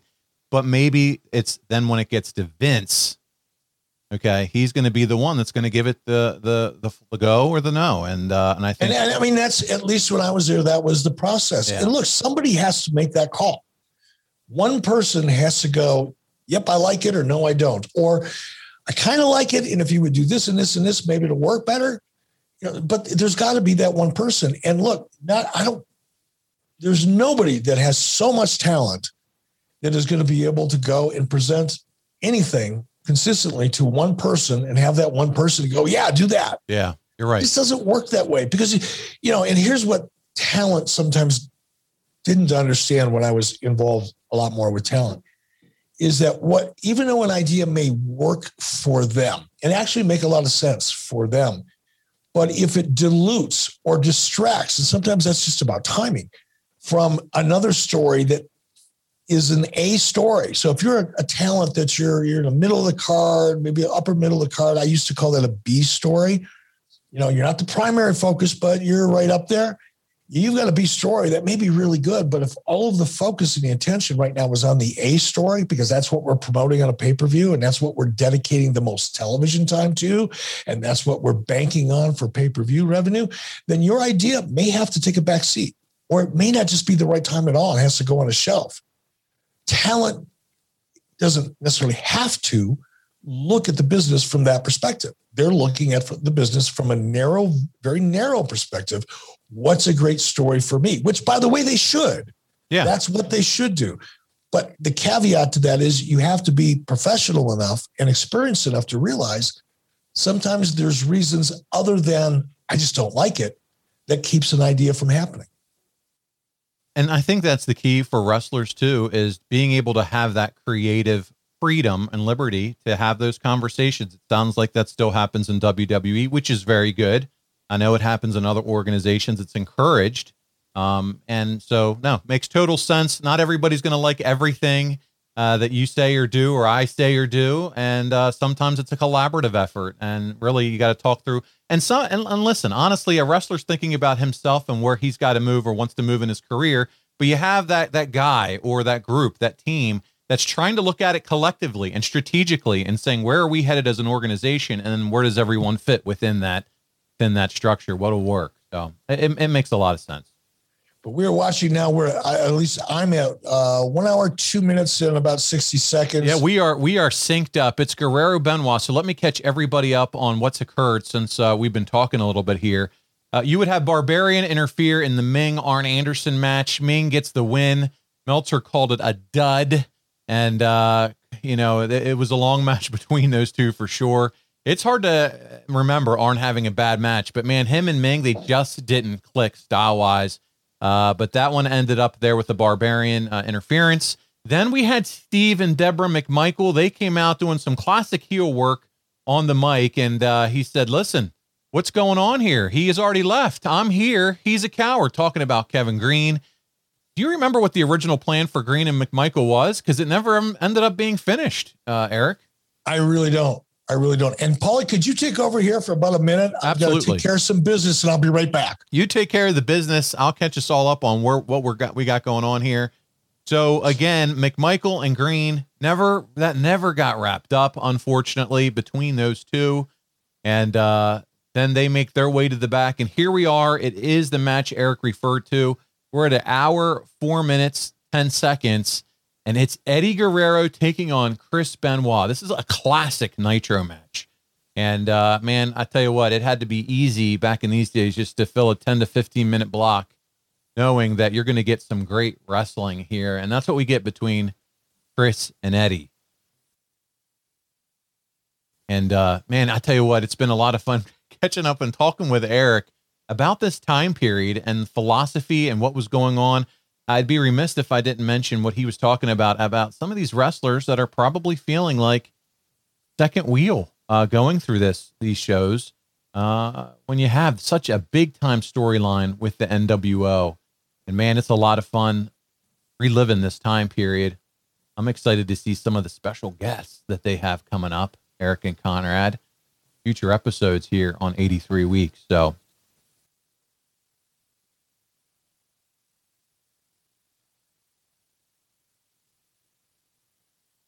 and we have Eddie Guerrero here jumping on top of Chris Benoit. That was amazing. I was starting to run out of gas, Eric. I'm like, where's my talker? I got to tell you what, man, sometimes when you sit there and pound coffee and drink water and you just got to go, and by the way, I want to say for the record, taking a leak is sometimes one of the most underrated great feelings in the world. It is, isn't it? The relief never gets enough credit. It is. There is something special about that relief. But speaking of action and what's going on, it's Guerrero and Benoit, and these guys are tearing it down. You got to love just being able to plug these two guys in for about 15 minutes and knowing they're going to put on a classic match. Yeah, you're going to see a clinic every single time. You're going to see a clinic, and this is absolutely no exception. So it would be announced during this match here, Eric, that Ric Flair and Eddie Guerrero are going to face off for the United States belt at Hog Wild. Who's coming up with Eddie taking on Flair? Is this your idea, Kevin Sullivan's idea, or is it just, is Flair pushing for this in terms of the next step in his story as the U.S. champion? Does he want to give some guys a rub here that are up and comers?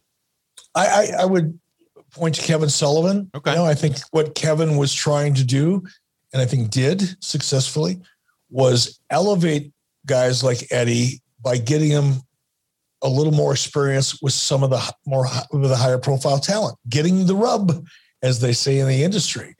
As great as Eddie was relatively new to the mass American audience. Not saying people hadn't seen him before. I know he had been other places, but had very limited exposure to the national primetime viewing audience. And you want to help elevate talent like that at this point in his career.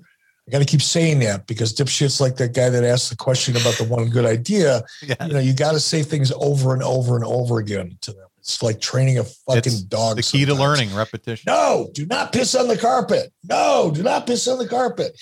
So, yeah, one of the things you'd have to do sometimes is take a guy like Eddie and go, okay, let's have it, because he's going to have a great match with Ric Flair. And Ric Flair is going to put him over and make him look like $1 million. And I venture to guess, it's a guess at this point, that that's what Kevin was thinking. Yeah. Well, a little bit of outside news here at this time. The Warrior, that's right, the Ultimate Warrior's WWF run would come to an abrupt end right around this time after missing a few shows. And they bring in Sid to come in and replace him. Had you had any negotiations in or around this time with Sid? Or was there still some heat from the last time he stabbed Arn Anderson when he was in WCW? I know that's a touchy subject politically. No, I mean, I don't know eventually I ended up talking to Sid, and I think it may have been later. It might have been 97, maybe even 98. I don't remember. It was certainly not at this point. I wasn't negotiating with Sid, but not because there was any heat. Look, what happened, and it was really unfortunate. I had to take the action I had to take because I got to do something. And based on all the accounts that I heard, I made the right decision. I probably would make a similar decision today based on the information that I had. But there wasn't heat. It wasn't like he was never going to come back. And clearly he did. That's kind of a fun name to think about, though, that's available at this time as you're building the NWO. Sid Vicious, Sid Justice, whatever he was going by at the time. But, man, I would say he's considered to be a big-time star. He had been a champion for the WWF, and it's interesting to hear that he's on the sidelines. Yeah, I don't know what his contract. He may have been on the sidelines, but unable to compete, non-compete clause or whatever. And I don't know. Maybe that wasn't the case. But I don't think that Sid would have been a great fit for NWO. And, and I'm glad that you said that. We had another question from Corey Illingsworth, and he said, do you think there was anyone else, and this is kind of piggybacks off that, at this time, either in the WCW or WWF, who could have made a bigger impact than Hogan did by turning heel in 96? Absolutely not.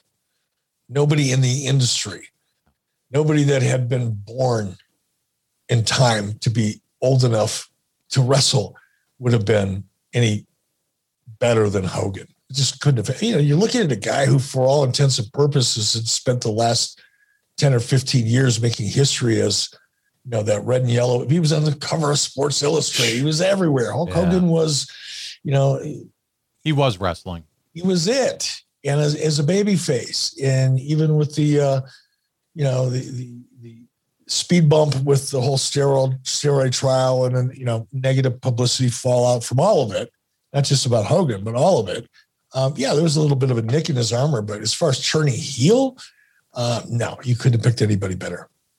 Francis Reyes would ask, as this match continues, by the way, it is a classic Chris Benoit Guerrero match. He said, when did you think WWE started to notice the NWO was starting to be a big deal? When do you think they finally realized, like, wow, this is going to be big for them? Well, I mean, I don't know.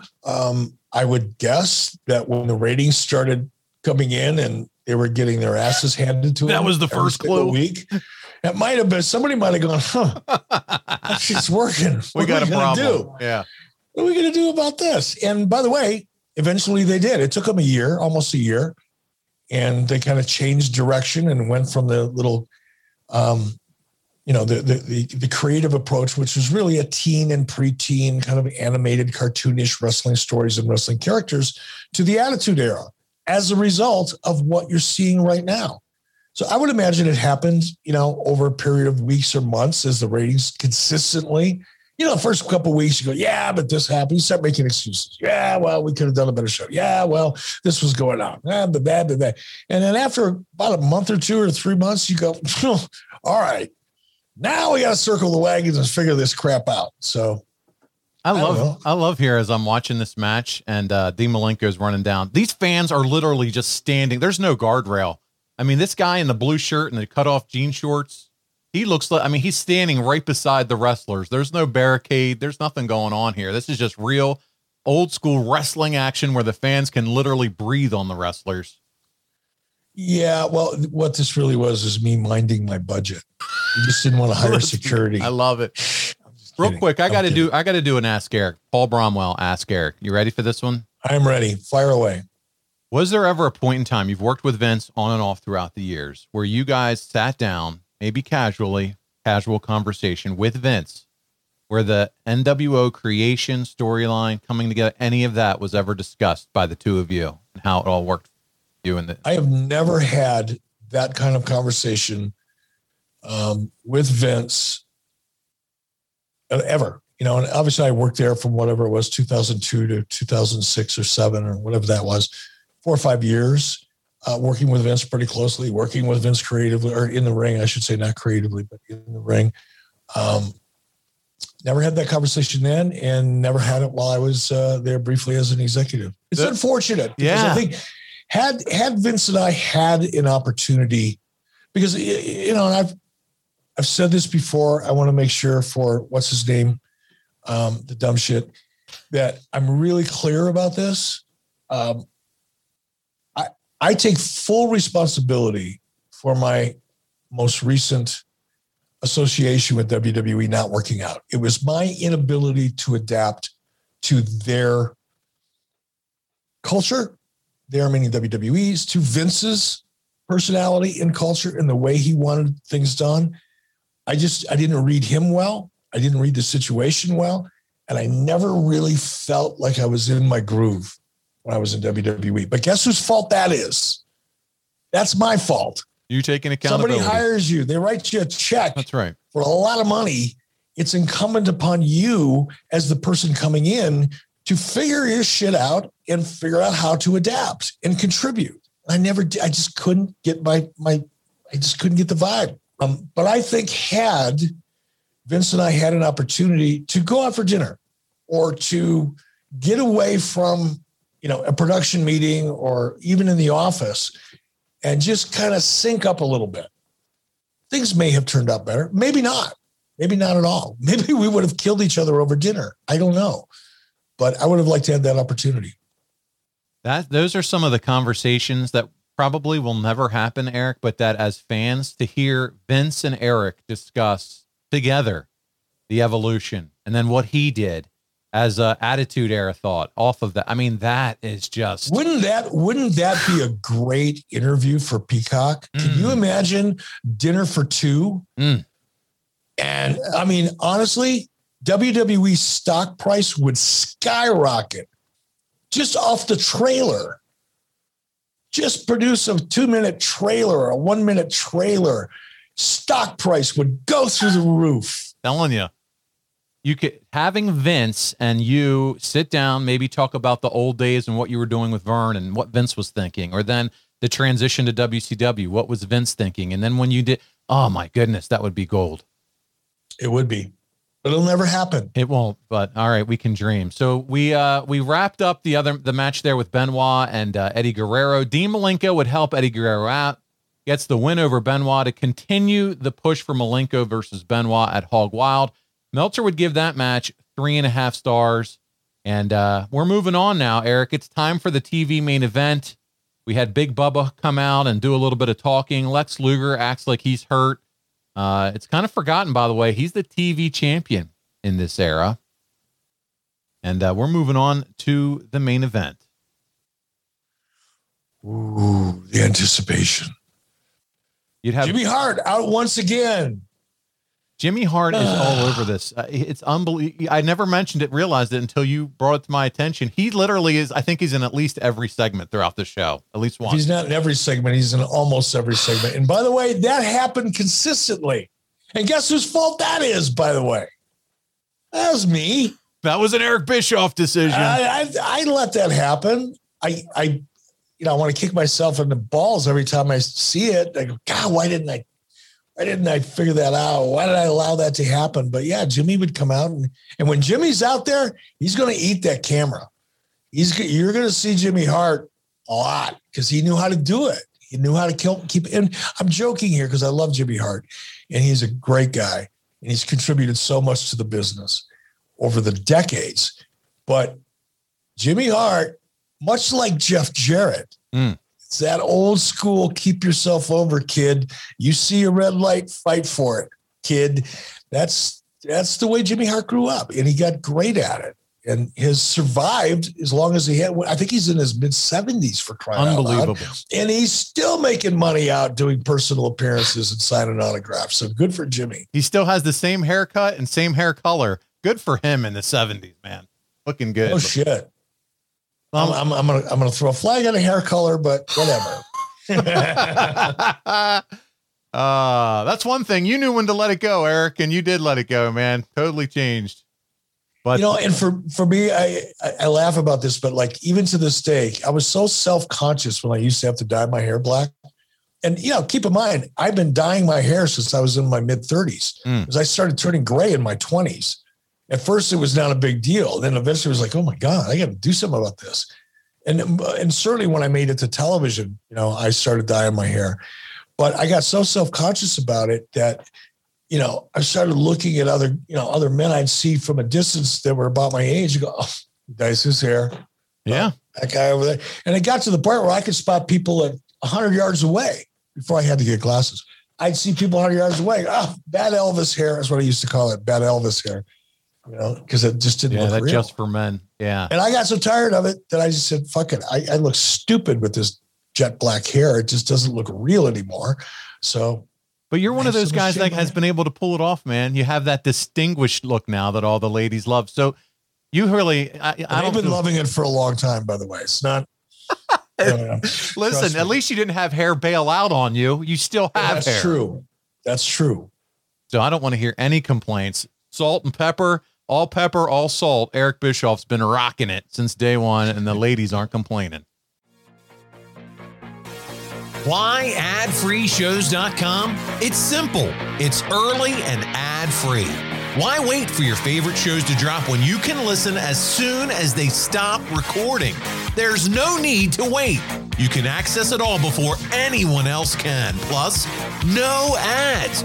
No one telling you what to bundle or how to keep that man part standing tall. None of that. It's just straight content from all your favorite hosts, including Jeff Jarrett, Eric Bischoff, Kurt Angle, and the rest of the team. That's not all. You also get immediate access to watching their reactions live on video as well. So don't put it off any longer. Do it now. You won't be disappointed. Start enjoying all the podcasts you love early and ad-free at adfreeshows.com. Pardon the interruption, but I wanted to tell you real quickly about two of the best ways to support 83 Weeks. One is to pick up a shirt from ericbischoff.com. Another is to grab a gimmick from boxofgimmicks.com. It's the official store of 83 Weeks. Not only does this support the show financially, but you get to show off your fandom to others, helping spread the word about one of the best podcasts around. So check out ericbischoff.com and boxofgimmicks.com. And thank you for listening to 83 Weeks. So listen, this is the big one. It's Bubba, it's Lex Luger, and it's a, fine match here, but this isn't how the show is going to wrap up soon. You have Heenan on the mic discussing the NWO and what's going to happen. You have, yourself, you're on the call as well. And we're just waiting. And oh, by the way, here we are, 1 hour, 19 minutes, 26 seconds. And the limo has arrived. Paul and Nash have made their way out of the car. And it's about to go down here in Disney. Now, here's what's cool. Because I love reacting to these things when I see them the first time. I don't want to try to react to something that I've already seen because it's not a real reaction. So I'm not sure what's happening next. I honestly don't remember. I'm glad that you don't, because this is all fresh. This will all be fresh then. For you. I mean, I think I know. I think I have an idea because I remember what happened at Disney, but I don't know if it was on this show or not. So don't tell me. Don't give me any hints. I won't. I'm going to lay out. I love the anticipation. I'm getting all tingly here. Tingly, Eric. You're getting tingly. So we had another question while we're kind of getting through this match till we get to the big angle. Matt Thomas would say, ask Eric, were you prepared for the potential of more trash being thrown in the ring like at Bash at the Beach, or did you think that was just a one-off thing? I didn't know. I didn't know if it would be. I certainly wasn't worried about it at Disney. Yeah. Who's gonna throw their Mickey Mouse souvenir cups in the ring? I wasn't worried about it at Disney because this wasn't really This wasn't a wrestling audience. Yeah. This was families that are at Disney MGM Studios who heard there's going to be a live television taping for wrestling and wanted to go. These are not people that typically would have purchased a ticket. Those were the ones that were hot enough to throw shit. Not at Disney. But I hadn't really thought about whether it was going to continue or not. I think my instinct told me it was probably just a one-off deal because people were obviously reacted to Hogan turning and probably won't see that again. But little did I know it would become a thing. I know you talk about. It was a fun thing too. I know we didn't encourage it, but I got to tell you, I smiled every time it happened. The only time I didn't smile, the worst thing that ever happened to me, I was in the ring. I think I was interviewing Hulk or Kevin or somebody, and somebody hit me in the head with a paper cup, which is not unusual. I've been hit with paper cups of Pepsi and beer, and no big deal, right? Get to the hotel, take a shower, head down to the bar, all good. This guy hit me with a 12-ounce cup. It was half filled with tobacco spit. Oh. And I didn't know it right away. It just hit me in the back of the head.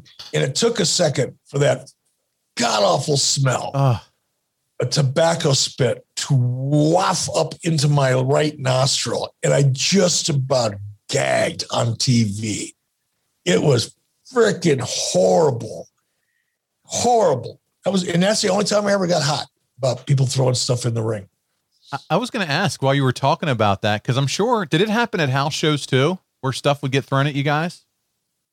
Well, I didn't do house shows, brother.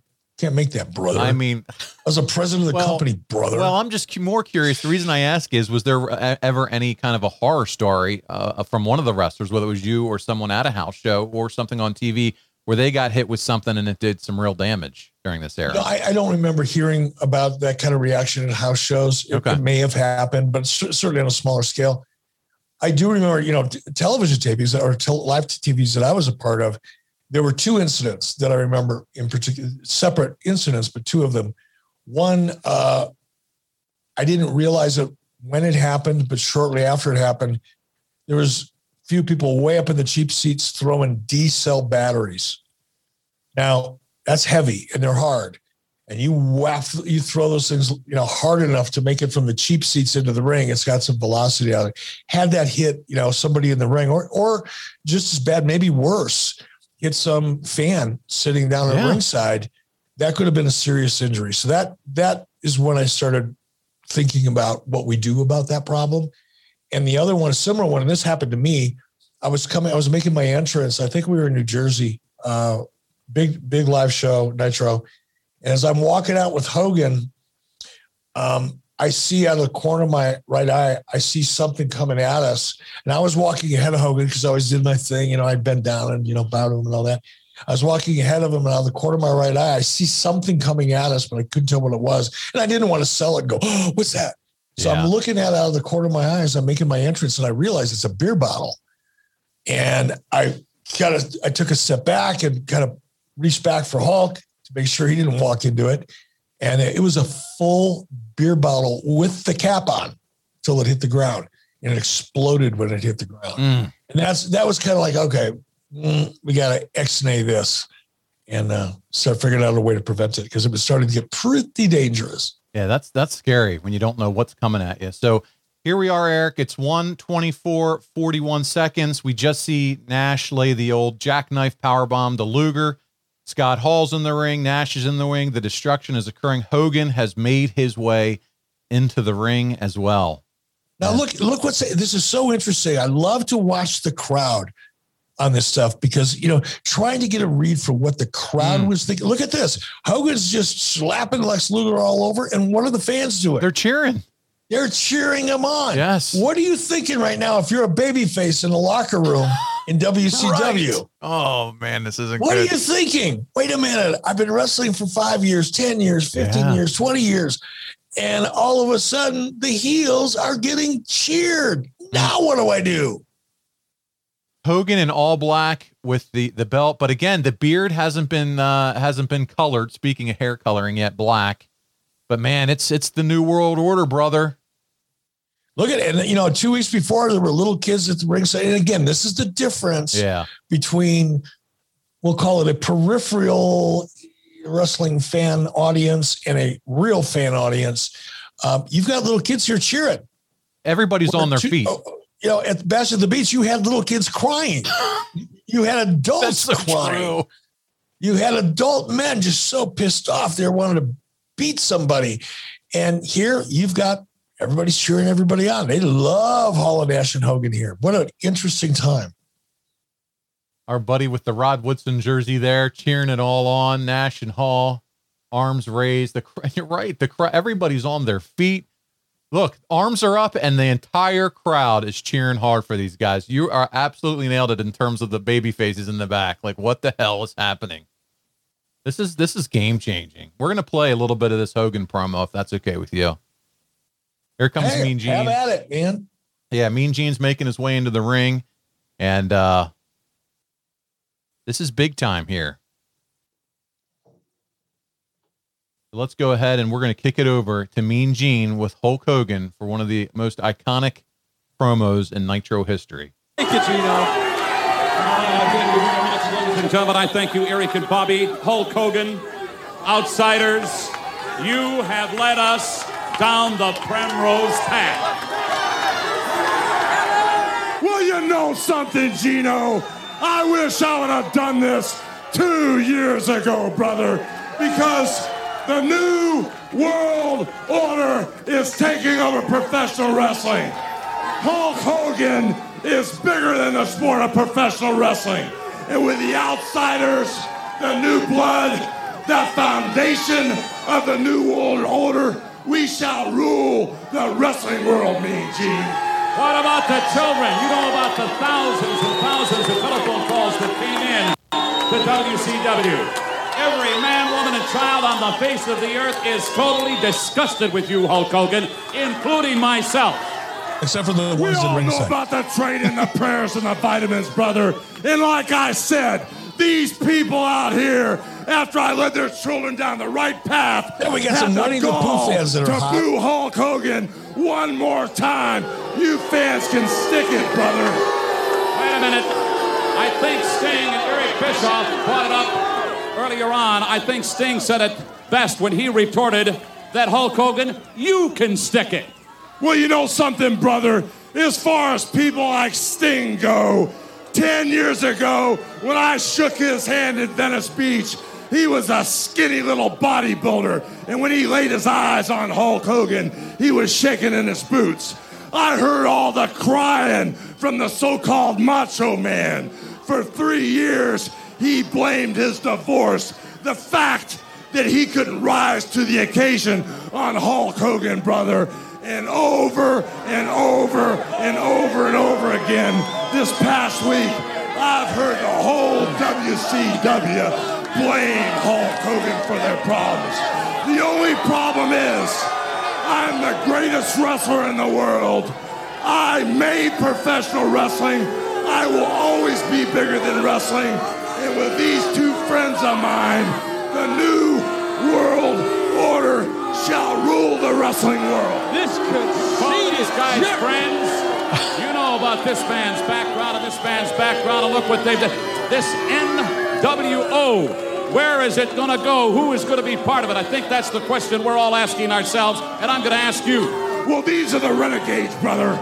These are the men that when I open the door, brother, they had the guts enough to walk through it.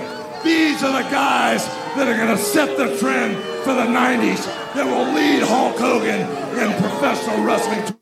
Well, buddy, they did. They set the trend. How fun was it to hear this promo all over again? You know, it's fun, but I'm shocked here. I told you I didn't watch this before we covered it, right? Because I don't like doing that. And I just about 3 minutes ago said, I wasn't worried about fans at Disney throwing stuff in the ring. And the ring is filled with garbage. It's garbage everywhere. I was thinking the same thing. I'm like, we were cracking on Disney cups, and here comes all the water bottles and soda bottles.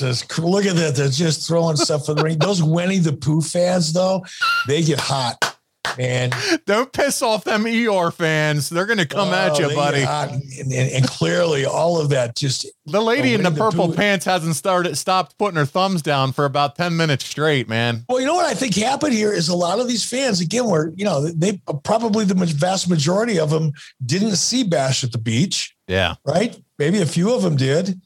Who knows? 5%, 10%, 20%, maybe.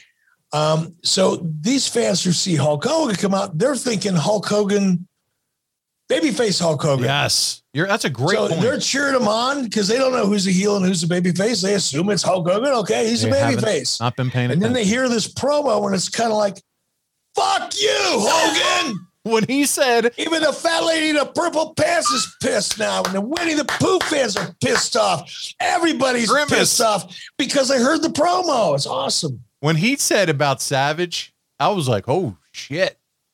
You know, blaming your divorce on me. I mean, that's when the heat starts really raining down.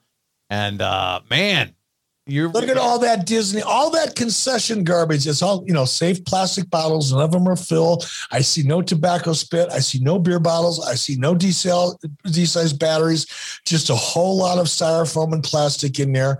And the NWO doing what they should do and keeping a clean environment. All that crap out of the ring. I tell you what, though, Gene Okerlund, as he make his exit, he could not have been a fan of wanting to do these in-ring interviews with NWO during this time. Oh, and now we're still watching it. See, I didn't know it. Now we got WCW coming out. It's kind of like, hey, you guys, this is our turf. This is a wrestling version of West Side Story. Starting right here. We got Steiners, the Faces of Fear, Ming, and Barbarian. You have Arn Anderson. And by the way, Arn just faced Ming here, and but Barbarian cheated to help him win. But yet here they are out next to each other. Oh man, it's a time unlike any other in wrestling at this point, where guys that just fought each other are now standing shoulder to shoulder because the NWO is that big. Hey, Paulie, it's the old saying: the enemy of my enemy is my friend. That's exactly what this is. This is classic Greek mythology manifesting in the world of sports entertainment in a way that up until this point had never been done. Eric, boom, baby. Ending. Listen, this show gets a 3.5 with a 6.3 share, while Raw got a 2.5 and a 4.1 share. Is this the sign to you, brother, that there was a whole rating point more than the established leader of sports entertainment? When you talk about signs, here it is. Yeah, it was a good night. It was a good night. We were just beginning to go on a nice roll, and it was a good night. We were happy when those numbers came in. Ted Turner gave me a call. Lasted about 45 seconds, but he was happy as could be. Well, we had the heel turn, Bash at the Beach. You have the Nitros. Then it's going to be on to Hog Wild for the world title win over the Giant. Was that the goal? Was that the plan? Once we turn him, we're going to make him champion as quickly as we can moving into the next pay-per-view. Sure. Yeah. Why not? I don't mean to not sound like I care, but it's hard for me to remember. That's all. It's all good. That's what happened. And that was the story that was written. He would get that belt, spray paint it that night. And the rest, my friend, is history. Eric, I had a lot of fun with this. Thanks for letting me join you for this edition of 83 Weeks for this watch along. You're the best, Paulie. Thank you for stepping in for the Big C, the Podfather, who I'm sure will be back next week. And thanks again for doing the radio show last night. And I look forward to talking to you again, bud. Listen, more big episodes on the way as you guys continue your journey through 1996. Ask Eric Anything is on the way.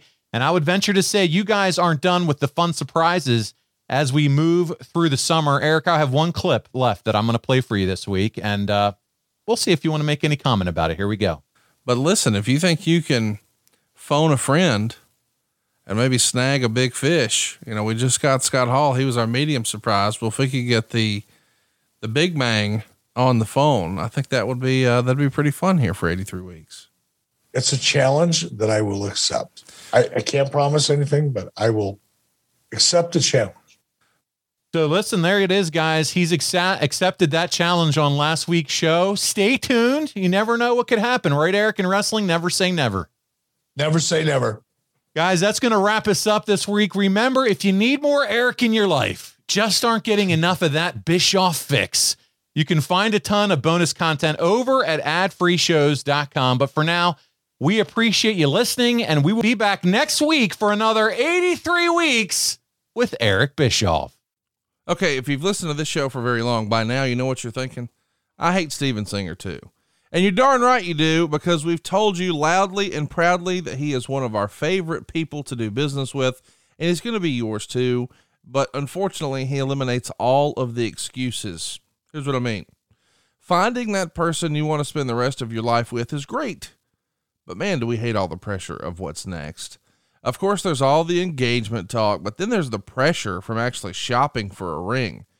Hassle, haggling, finding a store to trust, trying to figure out what the heck the 4 C's are, discounts, sales, coupons, styles, and all the other nonsense. It's overwhelming, but at least those are all fantastic reasons to put off getting engaged.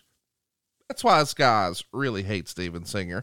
He takes away every excuse in the book for not buying the ring, and he makes it so easy. I hate Steven Singer.